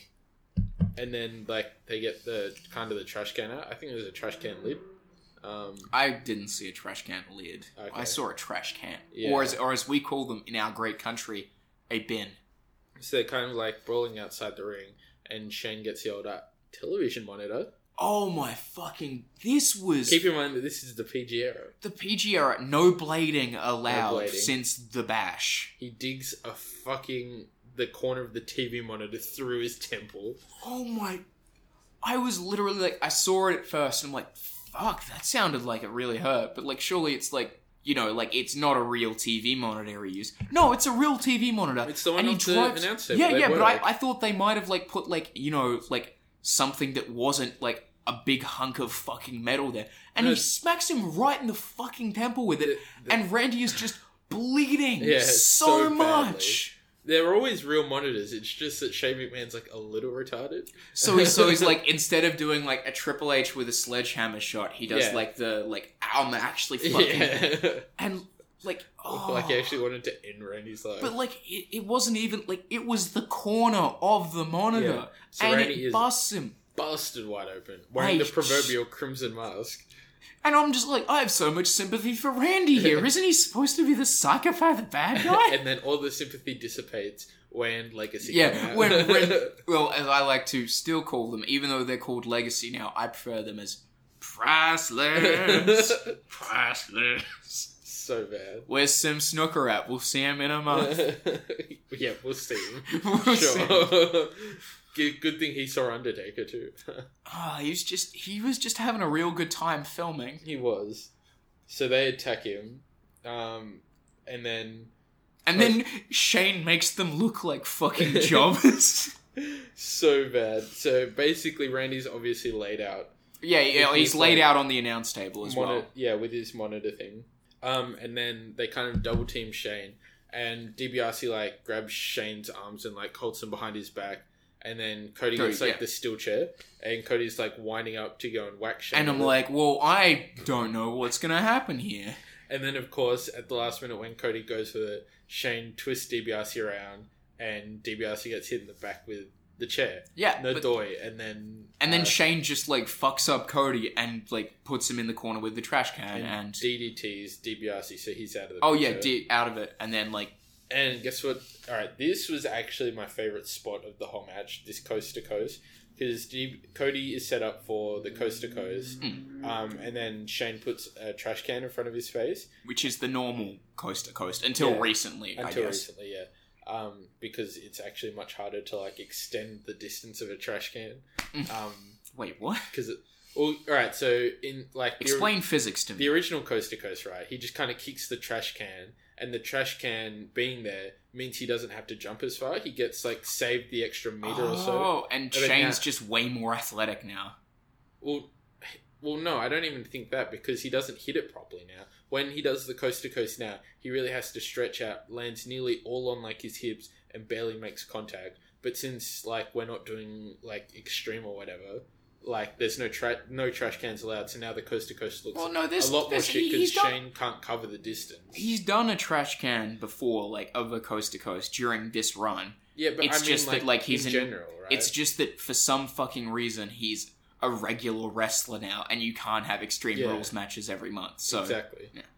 I just think it looks way worse. But this coast to coast with the trash can looks. It looks fucking great because the camera shot they get it from is facing Cody, but from, like, the other ring post are, like, on the ground. And so Cody is set up really well. Like, his legs are all splayed out, like he's actually unconscious. And then you just see Shane, like, fly across the ring.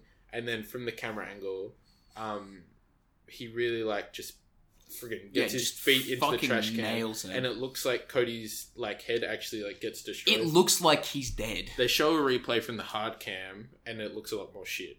I don't from that one particular camera angle they got it for originally. It doesn't look that shit from the hard camera, because, like, you can, like... But you can see that Cody's head wasn't anywhere near the trash can. Yeah, but like, I watch flippy shit wrestling, so I'm just like, yeah, you went a good distance. When the trash can obscures Cody's head, it looks like it just gets, like, his head gets destroyed on it. And then, so, like a fucking idiot, instead of, like... Well, Randy's been out for a little too long. How about I go to the outside and just give him a couple of these ones, couple of the which way did he go punches. Ooh.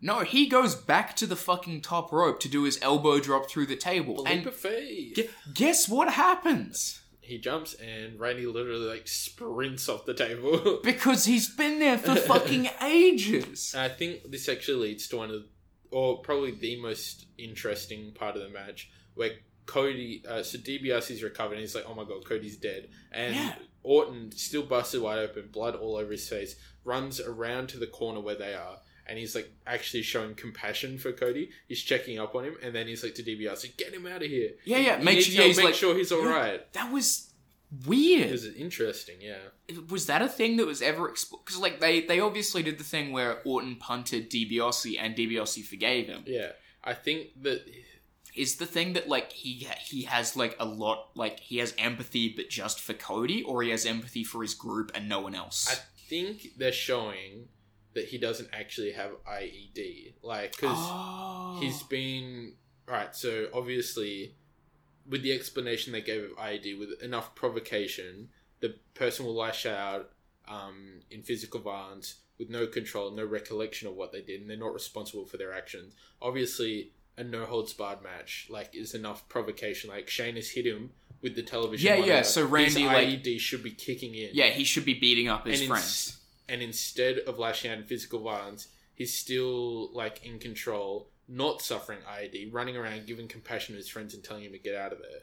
I think they're showing that he's actually just, like, a psychopath. Just a dick. Knows what's going on and he doesn't actually suffer from the disorder. It is completely possible that we're reading way too much into this. Maybe, but I like to give them the benefit of the doubt. Like, you're the one guy who gives WWE the benefit of the doubt. That's something they would script in. That's not something that Randy, like... Yeah, but what if Cody was, like, actually really fucked up from that coast to coast? Well, then the ref would handle it already. It would have been handled already when all the attention... But it's a no-holds-barred match, so the ref can't do anything. But he's not a competitor in the match. Ooh. So he can tell like medical to come down and get him. Especially since all the attention after that was focused on the leap of faith through the table. The ref could easily just like kind of go over and be like, throw up the sign and get medical down there. No, you might actually be right, because I didn't think about it that way. Maybe it was just my mind was being very gay that evening, but I was like, is Randy Orton laying the pipe to Cody? Because I would too.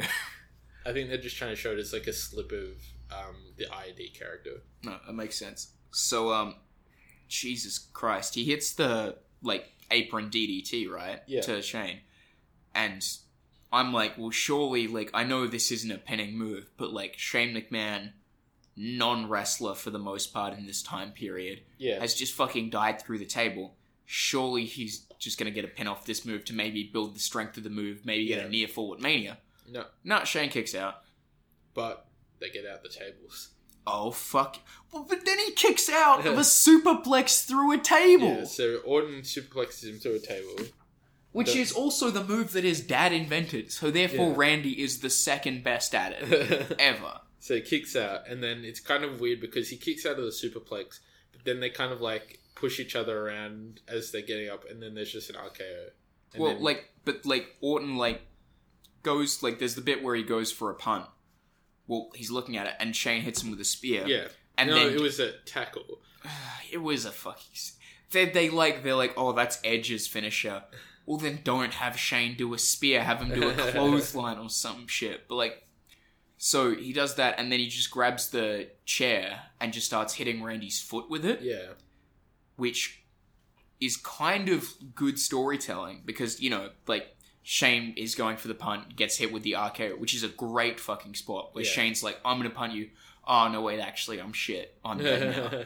And then, so, Orton wins, and he's just there, like, staring at him, but he's limping. And so the commentary plays it off, like, if his foot wasn't fucked, he'd be doing the punt right now. Yeah, that's it. But then it's built into the IED thing again, because if he actually had IED, he would do the punt with no regard for his own well-being. Exactly, because he loses control. Oh, so he doesn't. He's not actually mentally ill. No, unlike some people. But yeah, so what did you think? Like, this was a great, like you just said it was shit before. You can't say it's good now. The first like 3 or 4 minutes were like bored me to tears. Yeah. But like this, I'm not going to be at the point where it's like this is a great match. I thought this was a good no holds barred match for a B pay-per-view. Yeah.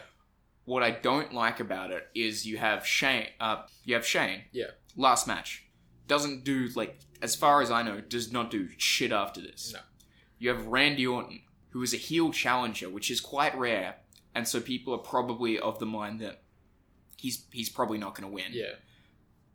You should, to, like, ease that, you should probably have him go into that show as strong as possible, right? Yeah.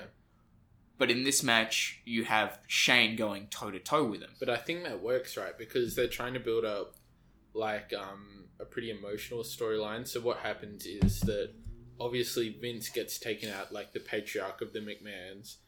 Randy is this character on the outside trying to bring the whole company down, like he's threatening WrestleMania and all that. So he takes down the patriarch without much of a fight, obviously, because he's old. And then the only son, right, goes, like, off to defend the family honor, and Randy takes him down. And so they build Randy up because he had a pretty impressive showing, even though Shane's not actually, like, a wrestler, right? He looked really good in this match. And so the adopted son, Triple H, then has to go and kind of, like, fight for the whole company at the biggest show of them all. So it's kind of like a stepping stone sort of thing. And I think it works in the end for Triple H because Triple H, spoiler alert, kind of retains the title. Wait, no, Triple H wins. That's a spoiler for the next 3 years. And so it kind of culminates Randy's whole story and then gives everything that Randy's built up, and kind of Triple H gets it all. Because Triple H wins. You've somehow managed to explain this effectively, but I'm still pissed off because Triple H gets everything in the end.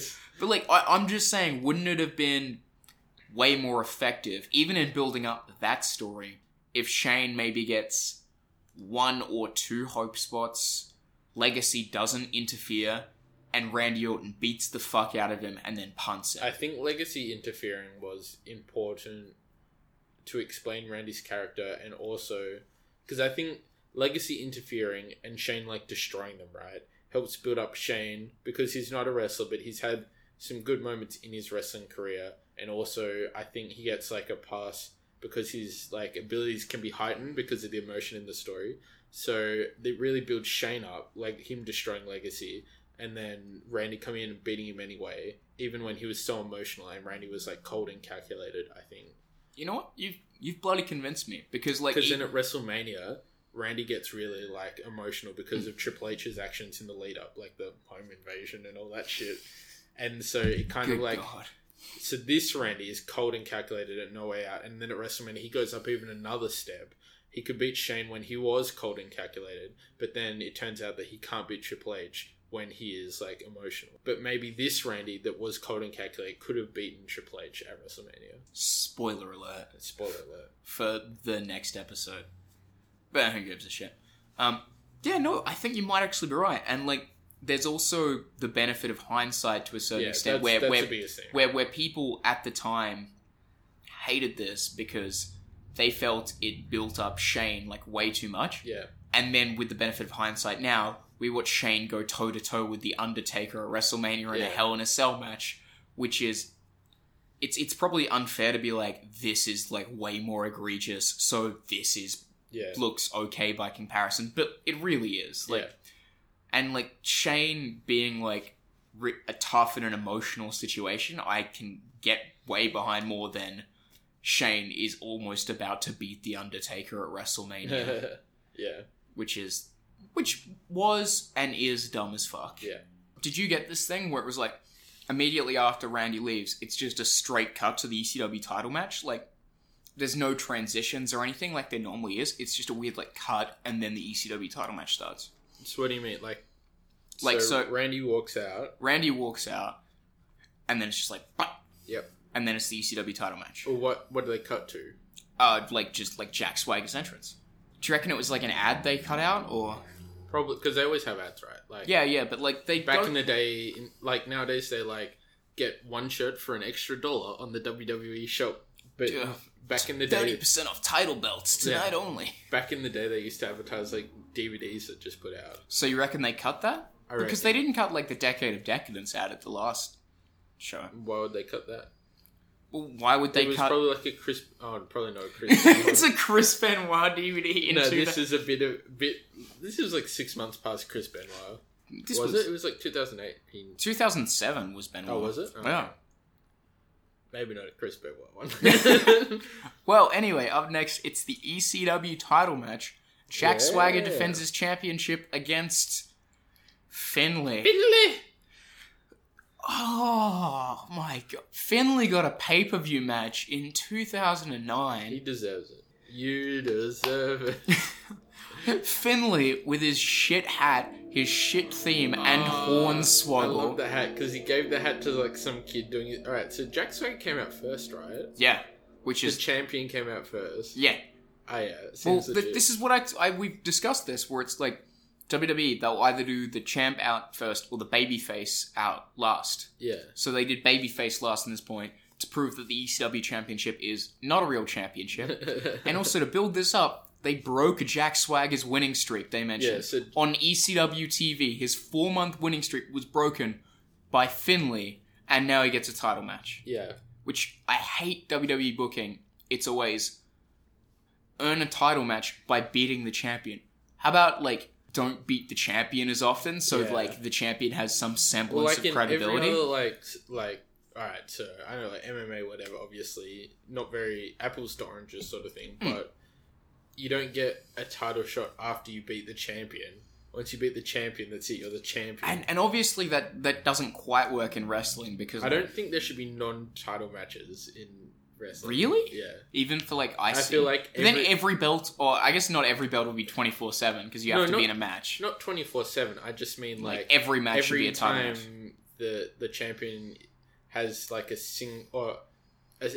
every time the champion has an applicable match for their title. So obviously not in like a tag team match or anything for a singles title, but every time like a singles champion has a sanctioned singles match, the belt should be on the line. Yeah, but I don't think that'd work because like you need to build up the champion for shows, and the way to do that a lot of the time is have them beat less credible opponents, but then it doesn't make sense to have them defending the belt against less credible opponents, and then just by that logic you'll have fucking pay-per-view quality matches on every TV show because you'll want to have the champion in action or the champion at least doing a promo. Oh yeah, the champion can do a promo, like defend the title against like Vladimir Kozlov. Well, they can do like an open challenge team or whatever after they have already stated that the champion will be wrestling some. Well, what they do. Yeah, but then like if you're promoting a championship match for a pay-per-view, then it just means that if there's a sole chance that match is not going to happen. Well, no, but what you do is like when you give someone a title shot, you literally give them a title shot. You give them. You're saying you're wrestling for the WWE Championship at SummerSlam. It's not you're wrestling Brock Lesnar for the WWE Championship at SummerSlam. But like you're just wrestling for the championship. But you don't have like the champion. You have like the matchup card like for the promotion because people aren't just going to tune in for a WWE Championship match exclusively because then Jinder Mahal's reign would have been successful. Yeah, no, but obviously like don't abuse the system. Like if someone's a champion, they're probably always going to. It's like one of those wrestling technicalities, right? Like you have to hold the tag rope to tag in, but no one gives a fuck if you're not actually physically holding the tag rope. It's more of like... Do tag ropes even exist anymore? It's more of... I don't think so, since they changed the LED ring posts. On the old ring posts they used to have them, but not on the LED ones. I just remember as a kid seeing like a really great spot. I think it was Los Guerreros in a tag match, and Eddie was on the apron, and he was outstretched a lot, and the ref was like, hang on, why are you so, like, far that way? And they looked, and he tied another rope to the tag rope. And I'm like, what a useless cheating technique. Like, it doesn't do shit, but, like, good work, Eddie, good work. But, like, yeah, so it's one of those things where you have to hold on to the tag rope. Could be... You're not actually technically wrestling this person guaranteed, you're just getting a title shot. And most of the time it works out that you are wrestling that person. But sometimes, like, for a specific storyline, you can kind of, like, fuck it around. I get it. But it's like a little more room to move. I get it, but I kind of disagree on the point that, like, it means more regular title matches. And I think, like, I'm the kind of person where it's like, you should have a title match on pay-per-view exclusively, and then maybe, like, 2 or 3 TV shows a year. Well, No, I disagree. But like, you make the title... Like, my way of doing this would be don't have the champion lose in singles competition that often, because this is just a WWE technique where they're I think the only time a singles champion should lose is when they're losing the title. So you're real old school. I don't know. It's I the guess. Sammartino days. Once you win a title, the next time you lose, you should lose that title. And I think they could make it work so that kind of, because right now, right, the different divisions, like the mid card, the Jobber division, the 24/7 title. Then they don't. All right, before the 24/7 title. So, okay, before that. Yeah, they don't. Like, when's the last time Titus O'Neil got like a singles title shot? Right. When was the last time Titus O'Neil won a match? Exactly. So, but if you're having like the Intercontinental Champion, right? So they're defending their title every pay-per-view, even if it's not televised, it's on the pre-show or whatever. Usually the mid-card titles get defended every pay-per-view. You could have them, and obviously they have like non-title matches like in between pay-per-views, but if they had title matches between pay-per-views, like 2 at most, right? Because there are like 4 shows that they're on between pay-per-views, like give or take depending on which month it is, etc.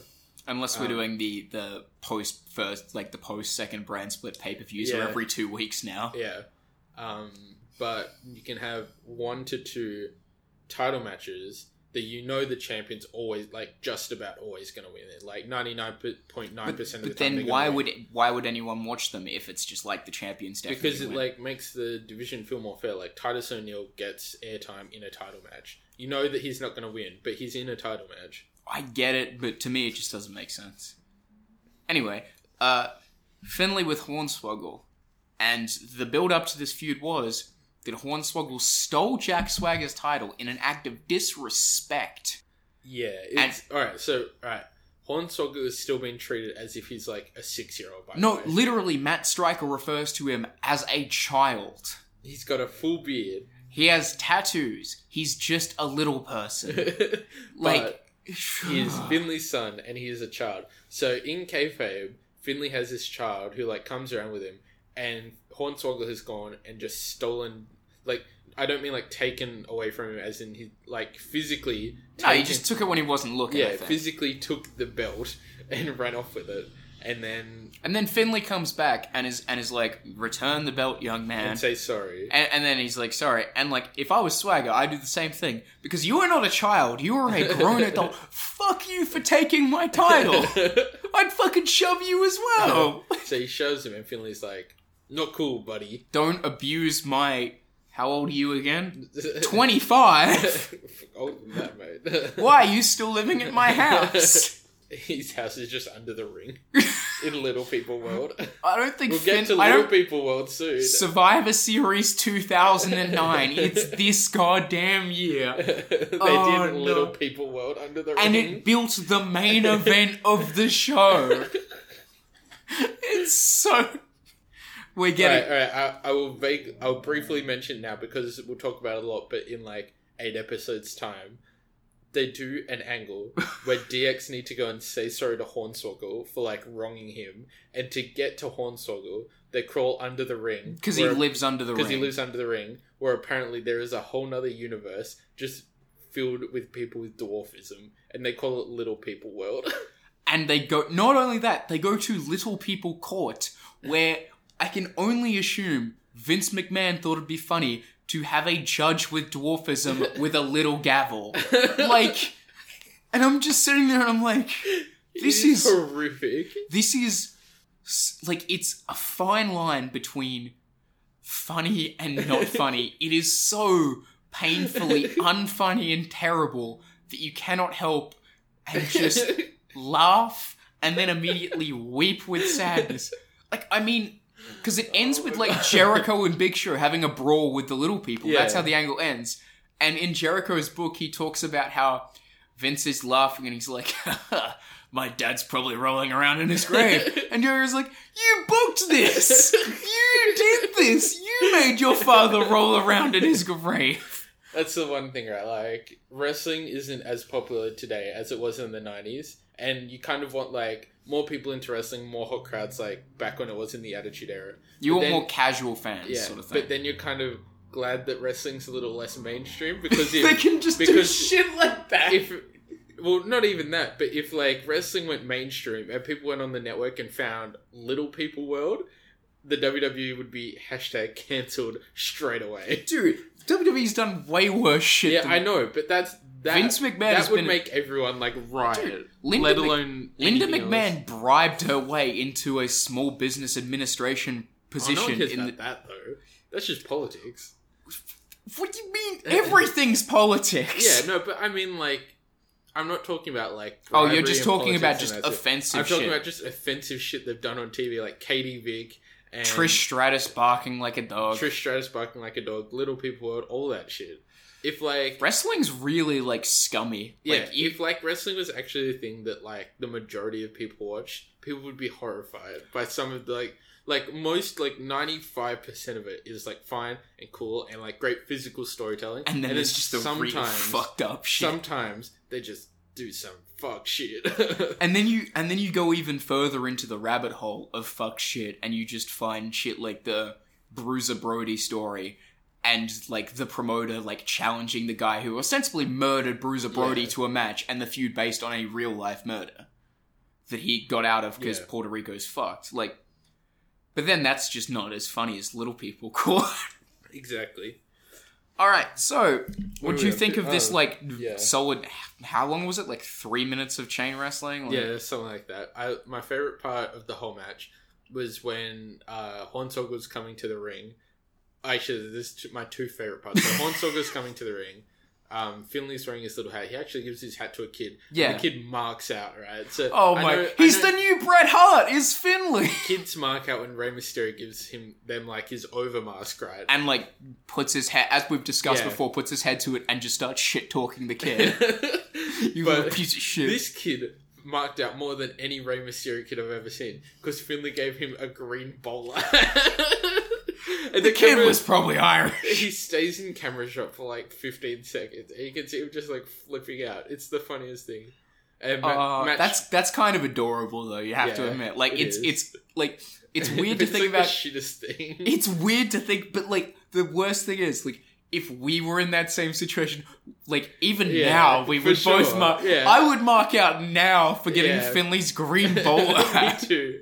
But you think about like all the stuff people throw, like when The Rock does the people's elbow, like throws the elbow. Imagine Cena even with his cap as well. Yeah, imagine catching like Cena's cap or Rock's like elbow pad or anything like that, and then this kid, Bret Hart's glasses, John Morrison's glasses. John Morrison didn't put those on kids. He did. Did he? Yeah.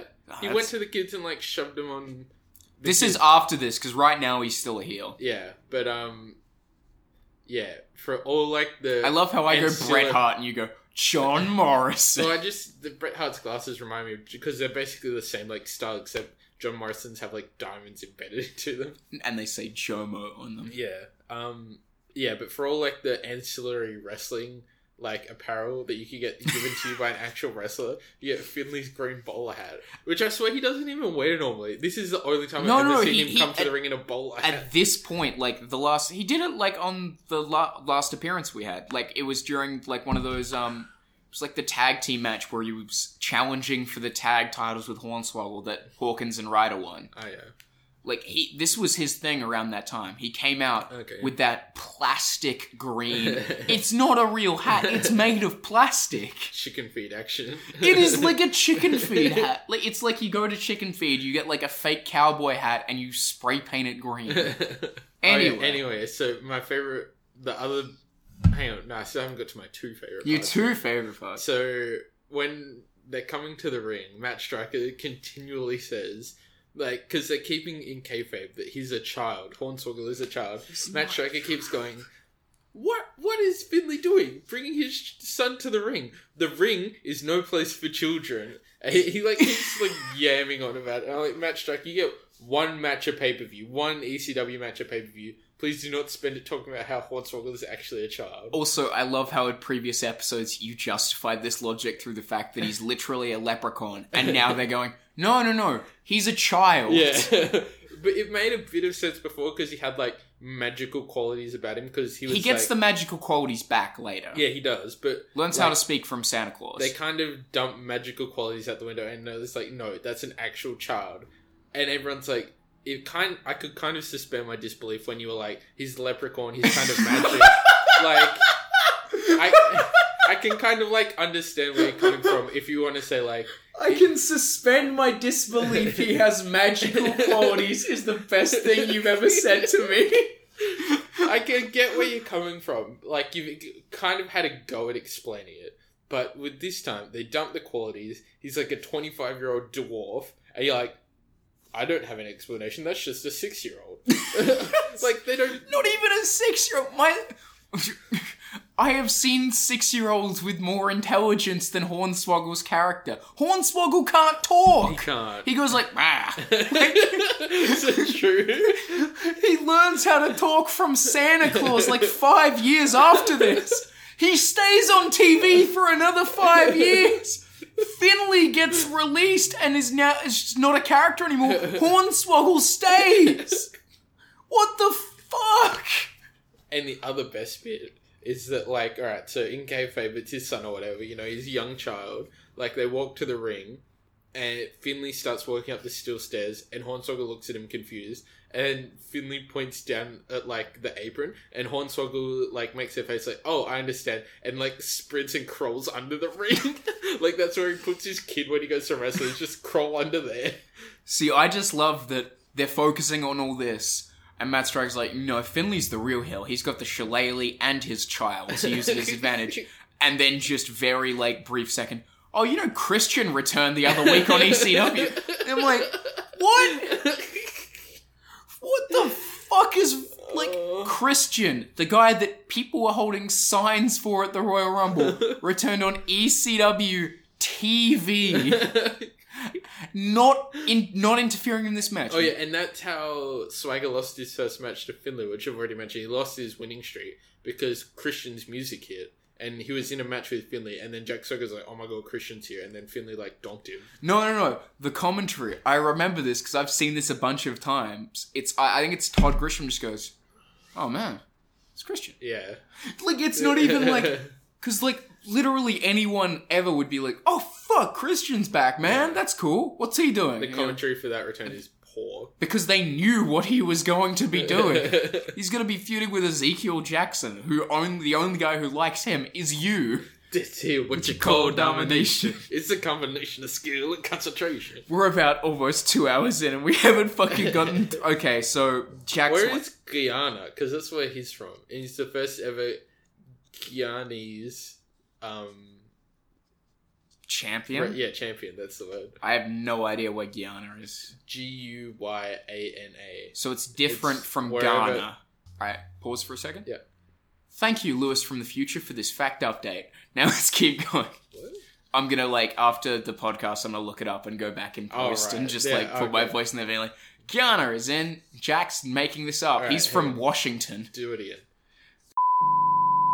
Ezekiel Jackson is from Linden in the Cooperative Republic of Guyana, which is a country in South America, which my uncultured ass did not know exist, and to the best of my knowledge, he is the first Guyanese world champion. And by world champion, I mean ECW world champion, which, you know, not really a world title, but good on Ezekiel Jackson, and thank you for the fact there, Jack. You were right. For the first time in a while. Good on you. Thank you, Lewis, for this. Thank you, future Lewis, for this great fact update, you piece of shit. There you go. Alright, so Hornswoggle, like, does the Deborah Jeff Jarrett thing, where it's just like, but it's a child, so it's not like, it's like where Deborah would be, like, being all sexy outside the ring, and Jeff would be like, stop it, and then get, like, beaten and pinned. Oh yeah, Hornswoggle's just existing, and Finley's like, what? And then he gets beaten and pinned. Alright, so you've already skipped to the finish. Yeah, fuck this match. I don't give a shit about this match. The rest of the match is pretty average. There's no shillelagh sighting. No, it's in the corner, but, like, he doesn't use it. Shillelagh is not used at all. So yeah, basically Hornswoggle climbs 0 out of 10, no shillelagh. Out under the ring, and you're like, oh wait, Finley's gonna win the title and, like, feud with Christian. Christian's gonna, like, do a heel turn. And then... That I would not pay any money to see. But then again, I wouldn't pay any money to see Jack Swagger versus Christian. So Hornswoggle pops up on the apron. And it's weird because, like, normally when that happens, it's like the heel gets distracted and the ref gets distracted. But, yeah, like, they get a lot distracted. But this time around, everyone gets, like, half distracted. Like, everyone's still, like, vaguely in the match. But they're like, fuck off, Hornswoggle. and then eventually Finley's like, just go away. And then Swagger shoves Finley into the ropes adjacent to Hornswoggle. Oh yeah, and he just doesn't shove him Hornswoggle just into like Hornswoggle. and just like jumps Yeah. off. So like Hornswoggle could like wasn't hit or anything, but he kind of like just gets knocked off by the rebound of the ropes, and then gut wrench powerbomb for the win. This was What a good finisher! I love that finisher. we've both said that, but how like this is the bad thing about a good show like this one. Is that the funniest memey thing is nowhere near as funny and memey as we're used to with these shows. Like, there's no Vicky Guerrero talking about Splendor or anything. Like, God. Alright, so, they're doing the dead wrestler voice for Shane McMahon now. Yeah. Shane McMahon was, slipping in and out of consciousness. Yeah, he is floating in and out of consciousness. He is headed to a local medical facility, trademark. No hospitals. Fuck that. Hospitals trademarked. Along with Stephanie McMahon. Yeah, she's not injured, she's just, like, going to see him. Yeah. Because I've heard this from, like, 3 different people. Her husband's just won the WWE Championship, but fuck off. Well, like, I've heard this from, like, 3 different people where it's like, if you didn't know that Shane and Stephanie were siblings, you would think they have so much raw sexual chemistry on so screen. True. I've heard that from, like, 3 different podcasts, and I'm like, I don't know what you're talking about. And then I watch one segment, I'm like, you're right. They are McMahons after all. Well, up next, after HBK prays backstage, it's JBL versus Shawn Michaels, all or nothing, nothing. Talk about the stipulation for a second, right? Like, so they're advertising... Well, we'll do this, we'll talk about the stipulation after the promo package finishes. Now. This is not something I want to do. This is something I have to do. Ladies and gentlemen, my newest employee, Shawn Michaels. You hired me to make sure that you were the World Heavyweight Champion going into WrestleMania. Since that time, I've done so many things that I'm not proud of.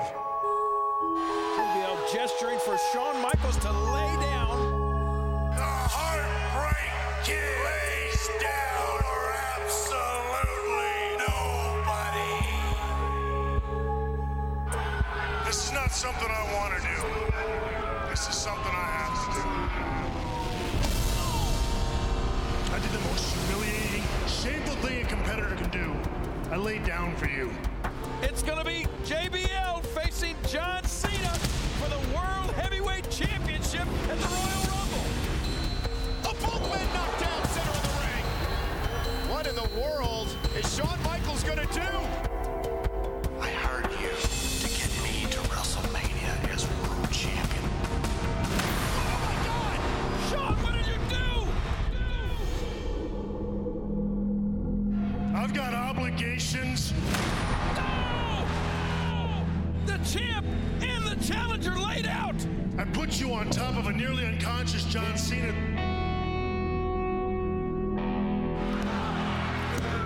Cena kicked out. You failed me. Cena connecting. Cena remains the world champion. And I have in mind right now to release you from your contract. Is that what you want? What I want is to kick your teeth down your throat. I'll make you a proposal. You versus me. At No Way Out. If you beat me, I will pay you everything I owe you. But if I win, I own the Heartbreak Kid. I own Shawn Michaels, and you work for me for the rest of your life. It's all or nothing. I accept. So you understand what you're accepting. You understand that if you lose, I own the Michaels name, I own the birthright, I own everything about it. How about you bring your wife? Because I want your wife to witness firsthand what a broken, battered old man her husband has become. It's all or nothing. Let's talk about the stipulation. So basically, obviously, for like the backstory, like you probably just heard it in the segment, but HBK has been like working for JBL. Also, we've covered it on the podcast. Yeah, we covered like a year ago. No, that episode's going up like today. Oh, alright. Well, I'm going to cover it for myself just to remember. Just to remember for yourself. So, HBK went poor in the GFC, working for JBL. JBL's making him do a bunch of shit. Sean isn't actually that good at his job. No, so why is JBL employing him? And so, this match, it's culminated in like an all or nothing. Either I give you all the money you're owed, which apparently must be like a lot of money because they say during the match it's enough to pay off Sean's debt and all his family and friends' debt. So I'm like, and his church's debt and like... Yeah, how much money was JBL going to pay Sean? Because that's like a lot of money for like... Well, it's like a lot of money, but he had millions of dollars. It's a lot of money, but he had him under contract for like 50 years. Yeah, right. So he's either going to get paid all the money he's owed or he's going to get put into like a lifetime contract. They use the term indentured servitude. Or they like is Striker commentating this match? Because I feel no. Striker is not commentating this match. I wish they don't officially use that, but one of the commentators, I think it was Cole. Yeah, because it's Cole and Cole's Lawler. not smart enough to say that. Cole's smart. Do you think Jerry Lawler could come up with the term indentured servitude? I know it wasn't Lawler, but it was Cole. I feel like Matt Striker should commentate every match. Fuck, I miss Matt Striker. Everyone missed. This is the main reason I ended up watching a bit of Lucha Underground. Is he on Lucha Underground? Yeah, he's the commentator for that. Oh, is he? I mean, Lucha Underground doesn't exist anymore, but like, it was good. What's Matt Striker doing now? AAA. Is that good? It's fucking hilarious. Can I watch it just for Matt Striker? Yeah, like AAA's like the famous bit where Ken Velasquez was just in AAA. Yeah. But like last year at Triple Mania, Vampiro was on commentary and he farted really loud and it got picked up. And also, he was supposed to interfere in a match, but his Vampiro, who was on commentary, was supposed to interfere, but his music was supposed to hit beforehand. And the cue for him to interfere was there, but his music didn't hit. So he's just standing there on commentary going, like live mic going, play my fucking music right now. And Matt Striker's just there trying to justify being like, he wants the psychology of his music playing. How have you not seen this? This was a very famous botch when it happened. Oh, it was great. This is like a year ago. Alright. So basically either the contract gets extended to life or the contract is ended right now and is fully paid out. And I'm like, I look at this and I'm like, I understand, like, heavy stipulations, like, all or nothing, like, even going back to, like, classic, like, old school wrestling, like, Lucha do, like, mask versus mask versus hair and that sort of thing. But when you do a stipulation, like, you're going to be, like, effectively my slave forever, like, I wonder who's going to win that match. Shit. Well, like, here's the thing. I thought it was unrealistic, too. And then I did some research on the Machinima Network when they existed, and they actually had people in lifetime contracts. Yeah. And I'm like, well... Yeah, but I know, but in, like, wrestling, Shawn Michaels isn't going to be JBL's, like, lackey forever, right? Well, yeah, but, like...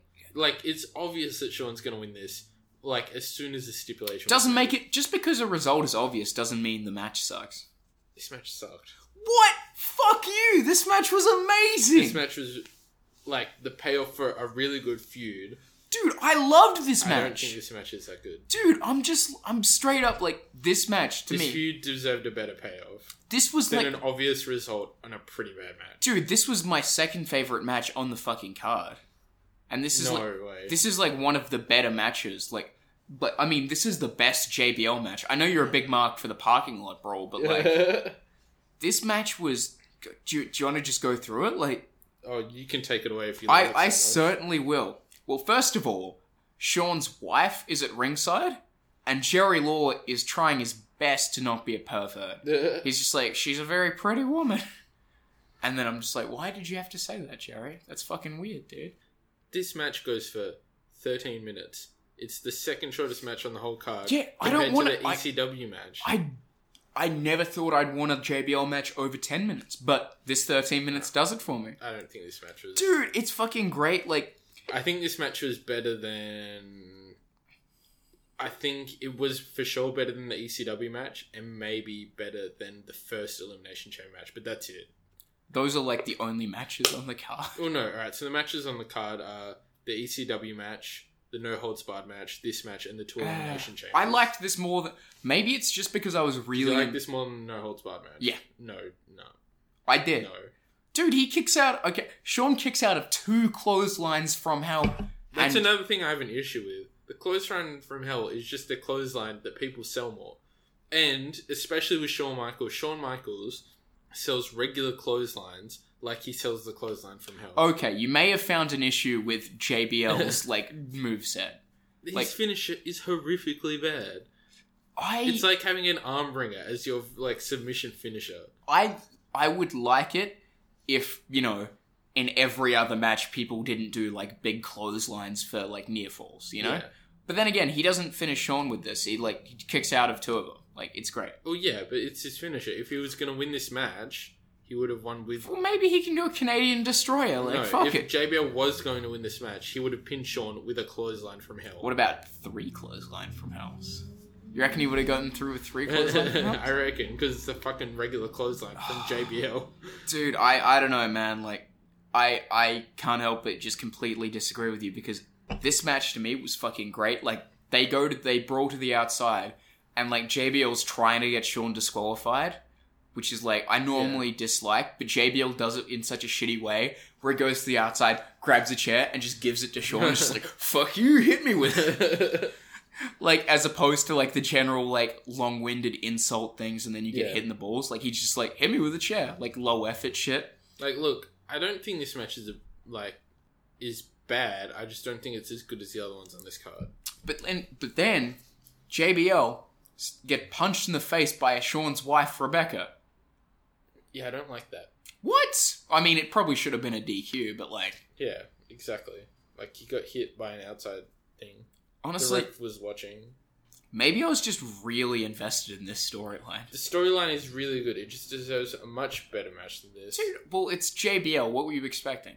Especially this is JBL's last, actual pay-per-view match. Which I never thought I'd say this, but I am sad that JBL is leaving next month. Yeah. And I mean... Yeah, this is his payoff match, right? This is the final, long feud that he's involved in, really emotional and stuff. And they wrap up in 13 minutes and he gets fucked. Yeah, but, I'm fine with that. Because that suits it perfectly well. And it's not it's... I know, and it's not just... want to go out on their back kicking and screaming or whatever, but I just... It's not the match isn't that good. But it's not it's just JBL beats the shit out of Shawn with this, quick flurry of offense in, this JBL way. As quick as JBL Is that can you, be. Michael Cole? But, to me, it was just the...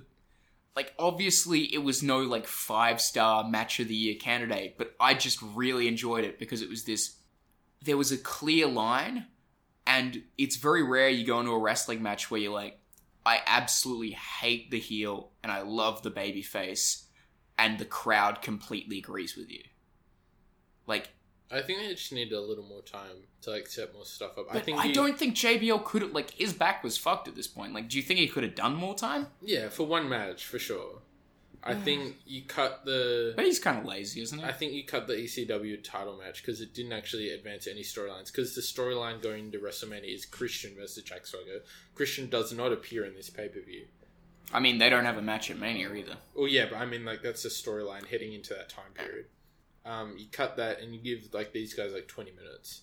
I think they can do more with that. Right. Well, Shawn wins with the super kick and he is free from his contract as Jack predicted. He won $1 million betting on this match. It's good stuff. All right. And I just said this is JBL's best match. I know you love the parking lot brawl, but Parking lot brawl was... I'm not even a mark for the parking lot brawl. I just think this match was worse than that. Mm-hmm. Well... As friends can do, we can disagree. Yeah. And one day I will murder you in your sleep. Good stuff. All right. Just don't wake me up first. Wake me up inside. Well, up next, Todd Grisham is with Chris Jericho. Yeah. Todd Grisham, boys. And Chris is just kind of grumpy, isn't he? Yeah, but just generally in a bad mood. Not really saying much. He's not really... Well, he says that he's the best in the world. Oh, no, but he does this great bit where he's I'm going to win the world heavyweight title and I'm going to challenge Ric Flair to come out of retirement at WrestleMania. And then he's No, I'm not going to do Psych! that. Fuck you, Ric Flair. I just wanted to get your hopes up. Shut up. I thought that was good. And then immediately afterwards, like after they plugged the Saliva album, Jerry asks why Edge hasn't jumped off the Seattle Space Needle. And I was like, what the fuck, Jerry? Holy shit, that was so good. No, that was really fucked up, man. Like, because they showed the Seattle Space Needle after the farmer's market and shit. And then Jerry's like, I wonder why Edge hasn't fucking killed himself yet. Why hasn't Edge thrown fish yet? He needs to relieve his stress that way. Jesus Christ. Well, up next, it is our main event. The World Heavyweight Title Elimination Chamber. John Cena defends against Mike Knox. Kane with 0 cum sacks in his possession. Kofi Kingston. Wait, no, holy shit, it's not Kofi Kingston, is it? It is. Versus Rey Mysterio versus Chris Jericho. No. But what happens when Kofi comes out, though? Can we talk about how people qualified for this match first? No, I don't. Well, you can. I didn't do any fucking research. So, how did these cunts qualify? Mike Knox won a battle royal, didn't he? Mike Knox qualified for this match. Mike Knox qualified for this match by winning a battle royal on a dark show. When was the... I don't know when the dark show was. Like, it just says dark... So, this has to be a Rio de Janeiro type of situation, where they're like, we're not putting Mike Knox in a win on TV, but we want him in this match. Yeah. So he won a 6-man battle royal at a live event. I've got the date. February 2nd, 2009. A 6-man battle royal? Yeah, a 6-man battle That's royal. not a real battle. That's 6 people. You need at least, 10 people to have, a legitimate battle royal, right? Yeah, you do. Alright, who else? Anyway, so... That's bullshit. That's how he qualified, and then... I thought it was going to be on, a SmackDown or something, at least. Kofi qualified. So they had a bunch of qualifying matches. Kofi qualified by beating Kane. And then Kane's in the match? Kane is in the match because Kane was announced as the final participant by Steph because she got Kane to convince The Undertaker to face Randy in a match on a random Raw. And so for Kane convincing Undertaker to fight Randy, she let him be in the Elimination Chamber. Oh my fucking god. What? That's pretty clusterfucky. Yeah, so that's how... Why did anyone need to qualify? Just be the top 5 contenders. there you go. Or Kofi beat Kane, Ray beat Regal, and Chris Jericho beat CM Punk. Oh, I was going to ask, where the fuck is CM Punk? Isn't he still the IC champ? Yeah, but there's only 5 matches on this card. Jesus Christ. There should be only 4, but... Yeah, no, the ECW title match did not need to happen. It definitely did not need to happen. So that's how they qualified, which is hilarious to me. I just like that Kane didn't actually qualify. He lost his qualifying match, and Mike Knox won a 6-man battle royal on a dark show. Oh my fucking god. See, I was just like, Mike Knox is great, but you could... Why didn't you just give him a battle royal on SmackDown? You have enough jobbers on your fucking roster. You still have Hawkins and Ryder under contract. Just have, a 15-man battle royal full of job guys on a SmackDown, and Mike Knox eliminates all of them. And then you're like, oh shit, Mike Knox looks kind of cool. No, have him win a fucking house show match. Battle Royale. With 6 people. That's not a bad... Anyway. Alright, Cena comes in. He doesn't get booed too hard, but... I love John Cena. As Matt Stryker would say, what I love about Jack Swagger is he actually wears his belt. John Cena, however, does not wear his belt. He just kind of holds it. Oh my god. Matt Stryker. So, starting off was Chris and Rey Mysterio, which, foreshadowing, because they feud later this year, and apparently, it's, from what I understand, it's one of the better mid-card feuds in Chris Jericho's career. They spoiler alert, they chucked the IC title around between them. It's good stuff. That's pretty good. Well, I think Chris Jericho has the record for IC title reigns. Yeah, he's 9. Just because I think they swap it around 4 times in this particular feud. We'll see if you're exaggerating.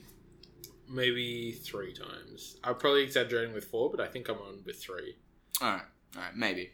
Alright, so the only thing that really happens that's because it's just good action, but then fucking Ray charges into the corner, and just, like, goes through the corner when Jericho avoids it and just smacks his fucking head on the pod. Wait, can we please talk about the entrances? Oh. No, not the entrances, but, like, Kofi Kingston does not take part in this match. Oh, yeah, I thought, okay. I didn't mean, like, the entrances. I meant, like, Kofi Kingston isn't in this match. Okay, we'll cover that bit first. So, Which makes SOS, they hear me shout it. Oh, Boom, no, I'm boom, dead. Boom. Fucking hell. So he comes down, he's dancing or whatever, and then the ultimate opportunist, Edge. I genuinely did not see this coming. Didn't you know this happened? Either I knew it happened at some point and I forgot, or because I've never seen the show, and like I knew that Edge ended up like in the title match, but I didn't know this happened. Yeah. And I got swerved so fucking hard. Did you actually get Yes, swerved? I am serious. He fucking gets him from behind and then steel steps like concertos him. Yeah. That was fucking crazy. And this is like when we'll throw back to the segment with Vicky and Edge where she's like, you lost, you've got to do something about it. He like, you see the gears ticking. This is what he does. He's like, all right, I lost. I've got to do something about it. I've got to make my way into the next title match. And so he picks the weakest target, even though I feel like Ray would be the weakest target. Just because he's the smallest. Yeah. But he like picks... But Kofi's at this point is the most jobbiest. Yeah, picks Kofi out and like yeets him into the steel steps. Which I think is cool. And so it's funny, right? Because it's Edge, funny? Well, like, what Edge's actions afterwards are funny because he like throws him to the steel steps. Oh yeah, and he just runs into the ring and then locks himself in a pod, and all the rest are like, "What are you doing?" And he's like, "Lock it," and then they're trying to like open the door. Yeah, and he's like, "No!" It's like a sliding door, and he's like holding the door shut. Ray's trying to open it. Yeah, he's like, "No, fuck off." Ray runs down. Yeah, because Ray's best friends with Kofi. I forgot that Ray was in this match, so I thought Ray just out of nowhere just ran down to the ring to like help him out. And I was like, oh wait, Ray's in this match. My fellow small person, what happened to you? And so the rest kind of just give up and they're like, I guess you're in this match. Yeah, but like the commentators themselves are like yelling what I was yelling at the time, like, this isn't legal. How is this legal? This, like, he's a Raw superstar. Jerry Lawler's biggest concern is that he's a SmackDown superstar. Oh yeah, so he's a SmackDown superstar. His biggest concern is that Raw doesn't have a world title anymore. Not that this man is like, not that Kofi is concussed as fuck. The fact that like, what if he wins? We don't have a Raw title. Oh. Like, and so after a while, the refs just kind of give up and like, they give up. Cool, guess you're in the match. This is one of like, all right. Everyone has a few things they're passionate about in the wrestling world that you don't actually have to be passionate about. They're just dumb. This is something I'm passionate about. This match, Edge's participation in this match, sets a really dangerous precedent for every other match going forward. Because you can just attack whoever you want and be like, no, I'm in the ring. I'm in the match now. Like, yeah, but what? they do that. Make sense. They do that with the Rumble all the time, though. They do it with like the most Rumble, years. But this is like a regular match. Like, what if... It's an Elimination Chamber match. Like, you can't lock yourself in a pod in a singles match. You can stay there until the match happens. Like, yeah, but like you'll get ejected by the refs. The 205, yeah, but like, why didn't they just eject? Because they couldn't. He was so strong. He was holding the pod closed. Seems legit. No, what if a 205 Live Championship match is happening and then Big Show's just like, no, I want to be the 205 Live Champion. Walks down there, yeets one of them, and then pins the other. Well, Jack, I think that's just silly. I think this is just silly. I fucking loved this. This is a really dangerous precedent to set, and I'm glad that they didn't continue doing this. But even in kayfabe, like, well, in kayfabe, it's also like that because he's married to like the general manager, and she like, even though this is different, she didn't come down and say it was okay. The rest no, but like because she's like in kayfabe, she's sort of like an executive at the company in some format because general managers have some sort of say. Then she's probably like good at like convincing them for this title match to stick. Maybe she's on the headsets, and then obviously like Vince McMahon is in hospital. Stephanie McMahon isn't there. Shane McMahon is fucking dead. What about Teddy Long?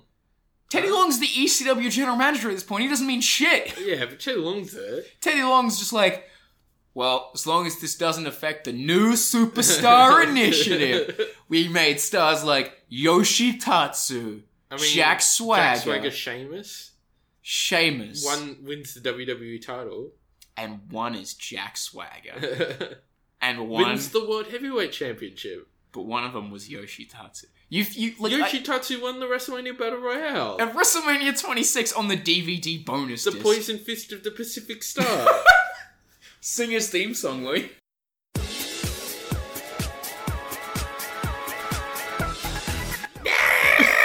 It's not how it's just like generic techno music. Alright, I'm gonna play this song now to see how wrong Jack was. Here it is. It's more of a...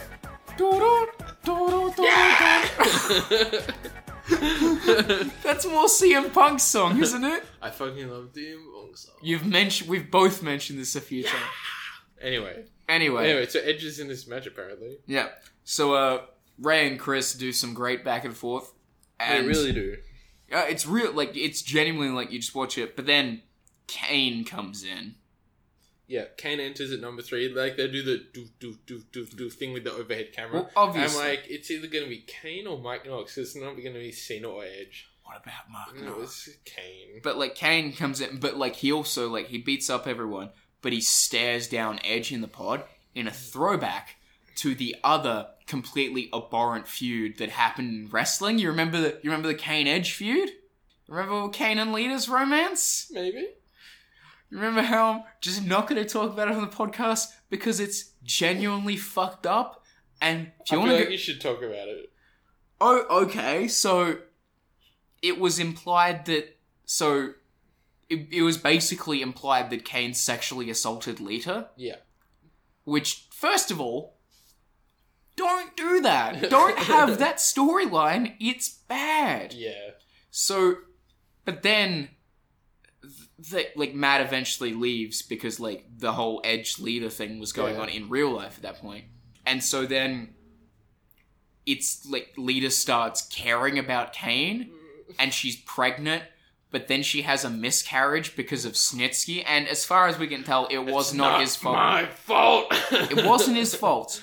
So the miscarriage happens, but they still go through with the wedding. And I feel like I'm describing Days of Our Lives right now. This is just wrestling, bro. Okay, and so they go through with the wedding and stuff, but then she betrays him and joins Edge, and he's heartbroken. And this almost distracts you from the fact that at the beginning of this story, Kane was a rapist. And now you're supposed to feel bad for him because so she left him for Edge.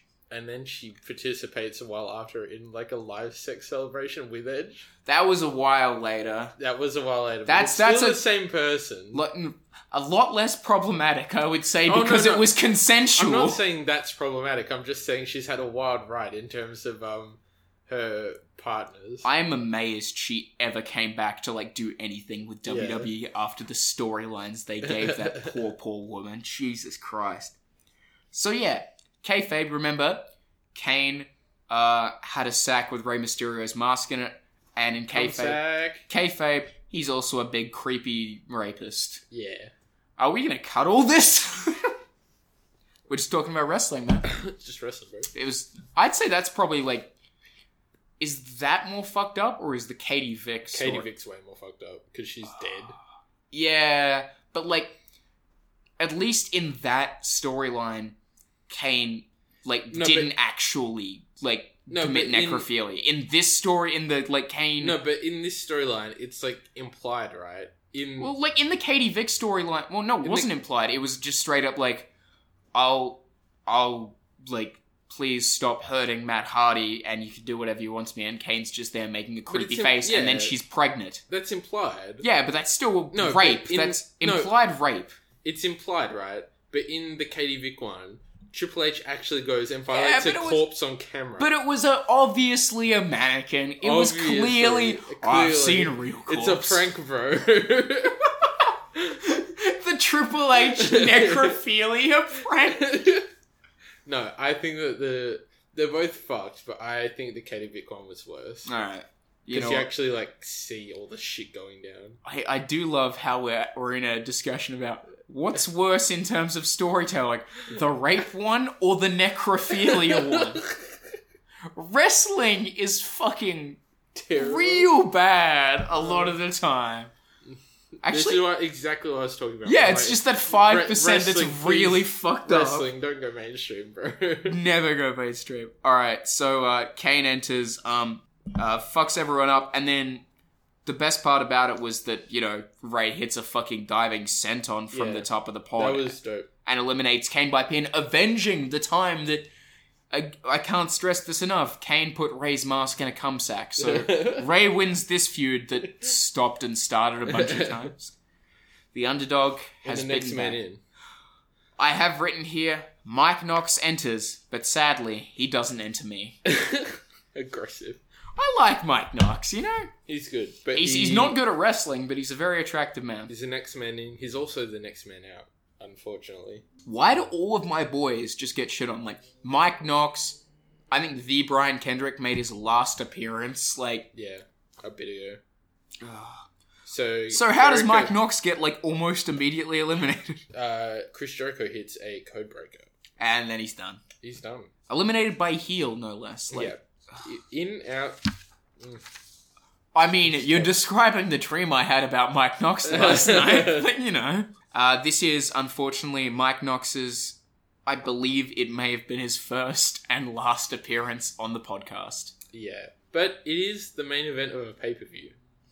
That's main a pretty event, good appearance. And it's his last one. Yeah. But I mean, at the very least, it's his Knox, last main as event a man, ever. main evented a pay-per-view. Yeah, but that's so decent. Did Lawrence Taylor. Yeah, but Lawrence Taylor was, like, cool outside of wrestling.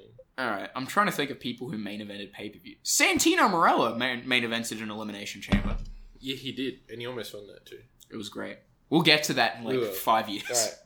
Alright, so Edge comes in. He does. And Ray beats him up for, again, like, it's only, like, maybe it's been justified on TV, but, like, all of a sudden, like, Kofi was buddies with CM Punk for ages, and they're like, Kofi's... tag champs together. Yeah, and now there's, like, Kofi's a real good friend of Rey Mysterio. All the faces are just, like, good friends. Yeah, but clearly CM Punk doesn't like anyone, even though he's a face. Clearly. So, great. The best part about this is they do a Tower of Doom back superplex to Ray. Like, Ray gets the fucking brunt of it. Yeah. It was like, because I was like, they're all heading to the top, and I'm like, well, clearly they're just going to do a Tower of Doom. So, Tower of Doom back superplex is the craziest shit. That was a sick spot. And I'm like, man, it's weird how Ray's injury prone. I've had surgery 5 times to my left knee. Well, we're just waiting for those 7 neck surgeries, aren't we? Jesus. Alright, up next, John Cena enters Too Much Frappadoo. I fucking love John Cena. You're the one over, like, 9 years old, aren't you? Yeah, well, like, Cena obviously, like, was on top for way too long, but this isn't the period where he was. It was, like, yeah, in a couple of years. 2010, 2011, 2012. Especially in 2011. Oh, 2011 was real dire until... Because, like, that... And some people started, like, screaming for a Cena heel turn. And they almost did it as well. Yeah. But, like, nah. They go... But, like, now, right now, in 2019 WWE, I do miss John Cena. Yeah, me too. We all do. Alright, well, John Cena. What happens to John Cena, buddy? He kind of gets code breaking.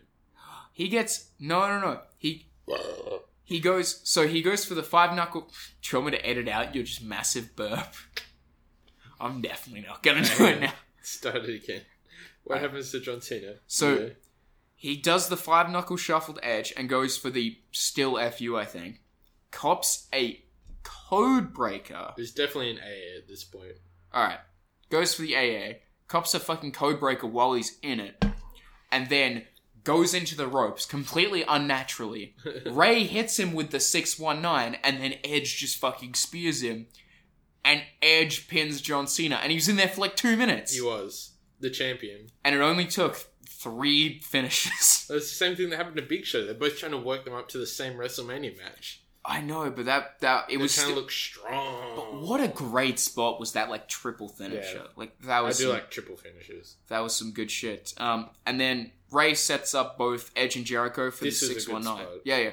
Edge avoids it, but, Edge, like, yeets himself away in the last second. But he still gets fucked up by Ray as well. And then... so Jericho gets hit with a 619. Well, it's like Ray gets caught in the walls, and then the leverage pin from Ray. Yeah. 1, 2, 3. Ray eliminates Jericho. The final 2. Surely, who's gonna win, Jack? Ray or Edge? Kind of a bummer, but of course. But like this sequence was also really good. It was a good sequence. I mean, my favorite part about it was the bit where Ray cops a big boot and tumbles to the outside, like to the steel. You can audibly hear this redneck fan in the front row going, "Where's Kofi? Where's Kofi?" I'm like, did you not? He's dead. He died. He died. Never mind 2019. Like, he's dead. Rest in peace. That's the thing, like, with the hindsight of him being, like, a current world champion, I'm like, cool. Cool. Well, I mean, it's really funny. Could have won the title, like, 8 years ago. Because I think at some point in the last podcast, we mentioned Kofi Kingston in the context of never having won a world title. Yeah, he was the underrated guy who'd never won a title. And then now he's the WWE champion. Let's date... this episode will come out another 12 months, right? No, this weekend, mate. Yeah, fuck off. Yeah, no, I will. Alright. Like, there's not much you can say about this sequence. I mean, Ray is just doing, like, great moves for, like... He gets, like, two like some just great 2.99999 counts, and he gets like 3 of those in a row.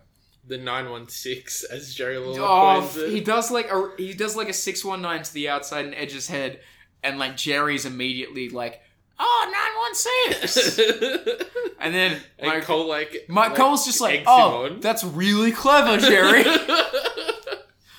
That's what did you call it there, Jerry? The 916. You're such a clever man. Anyway, Ray... This match ends. Yeah, Ray charges into the fucking... Like, just charges at him into the pod. Gets fucking head first onto the pod. Thrown back in. Hits with the spear. 1, 2, 3. The ultimate opportunist has struck again. The Rated R Superstar gets Mike in there. Edge is the new World Heavyweight Champion. He loses the WWE title, becomes World Heavyweight Champion. So absolutely history made here tonight. You truly never, ever know what's going to happen next in the WWE. So Edge is the world champion. I guess. That's the way it seems right now. So what does Raw have? I can't answer that question. But it looks like Edge is going to WrestleMania one way or the other as champion. So Edge is now an 8-time world champion. Well, ladies and gentlemen, there indeed was a way out of the chamber with a world title for Edge. Thanks for joining us, everybody. Good night. This was hype as fuck. That was very hype. Oh, very good job, WWE. Again, like, I cannot... This pay-per-view was a good one. Like, okay, so this match and this pay-per-view... I mean, if it weren't for this match, like, I don't know if I would have loved the pay-per-view as much, but it was still... Oh, yeah, this was definitely the match of the night. Oh, yeah. So, match or moment of the night. Obviously, this is our match of the night. This is our match of the night. Moment of the night, my friend? Moment of the night... I know it's kind of a meme, but I liked Shane's Coast to Coast on Cody. I think that was really hype. It was pretty hype. And there were like more high impact moves, but I feel like the way it was sold, that was good. Alright, as long as you don't make fun of me, because my moment of the night is when Shawn Michaels wins and he goes to ringside and he immediately just like tongues his wife. Aggressive. No, but like, again, like, obviously it wasn't the match of the night, but like, I felt like that JBL Shawn match, as much as like it wasn't like a great match, I thought it was great culmination to that feud that I originally thought was hilariously bad, and now I've just done a 180 and I'm like, I don't want JBL to leave. Yeah. You're still a piece of shit person, probably, but like, I don't want you to leave, JBL. Yeah. Alright, so definitely check this show out, even if just for the main event. Like, this was a good one. A lot of it was good. Not a lot of meme-y shit either. Some of the early stuff is very skippable, but I would not be against you just like watching the whole thing through. It's less than 3 hours. Yeah, like, as long as you're not watching on your goddamn mobile phone like I was. Anyways, thank you for tuning into the most consistent podcast in Australia. So consistent. Just like me. So from Lewis, I am Lewis. From Jack, I am Jack. Peace. Have a good one. Peace.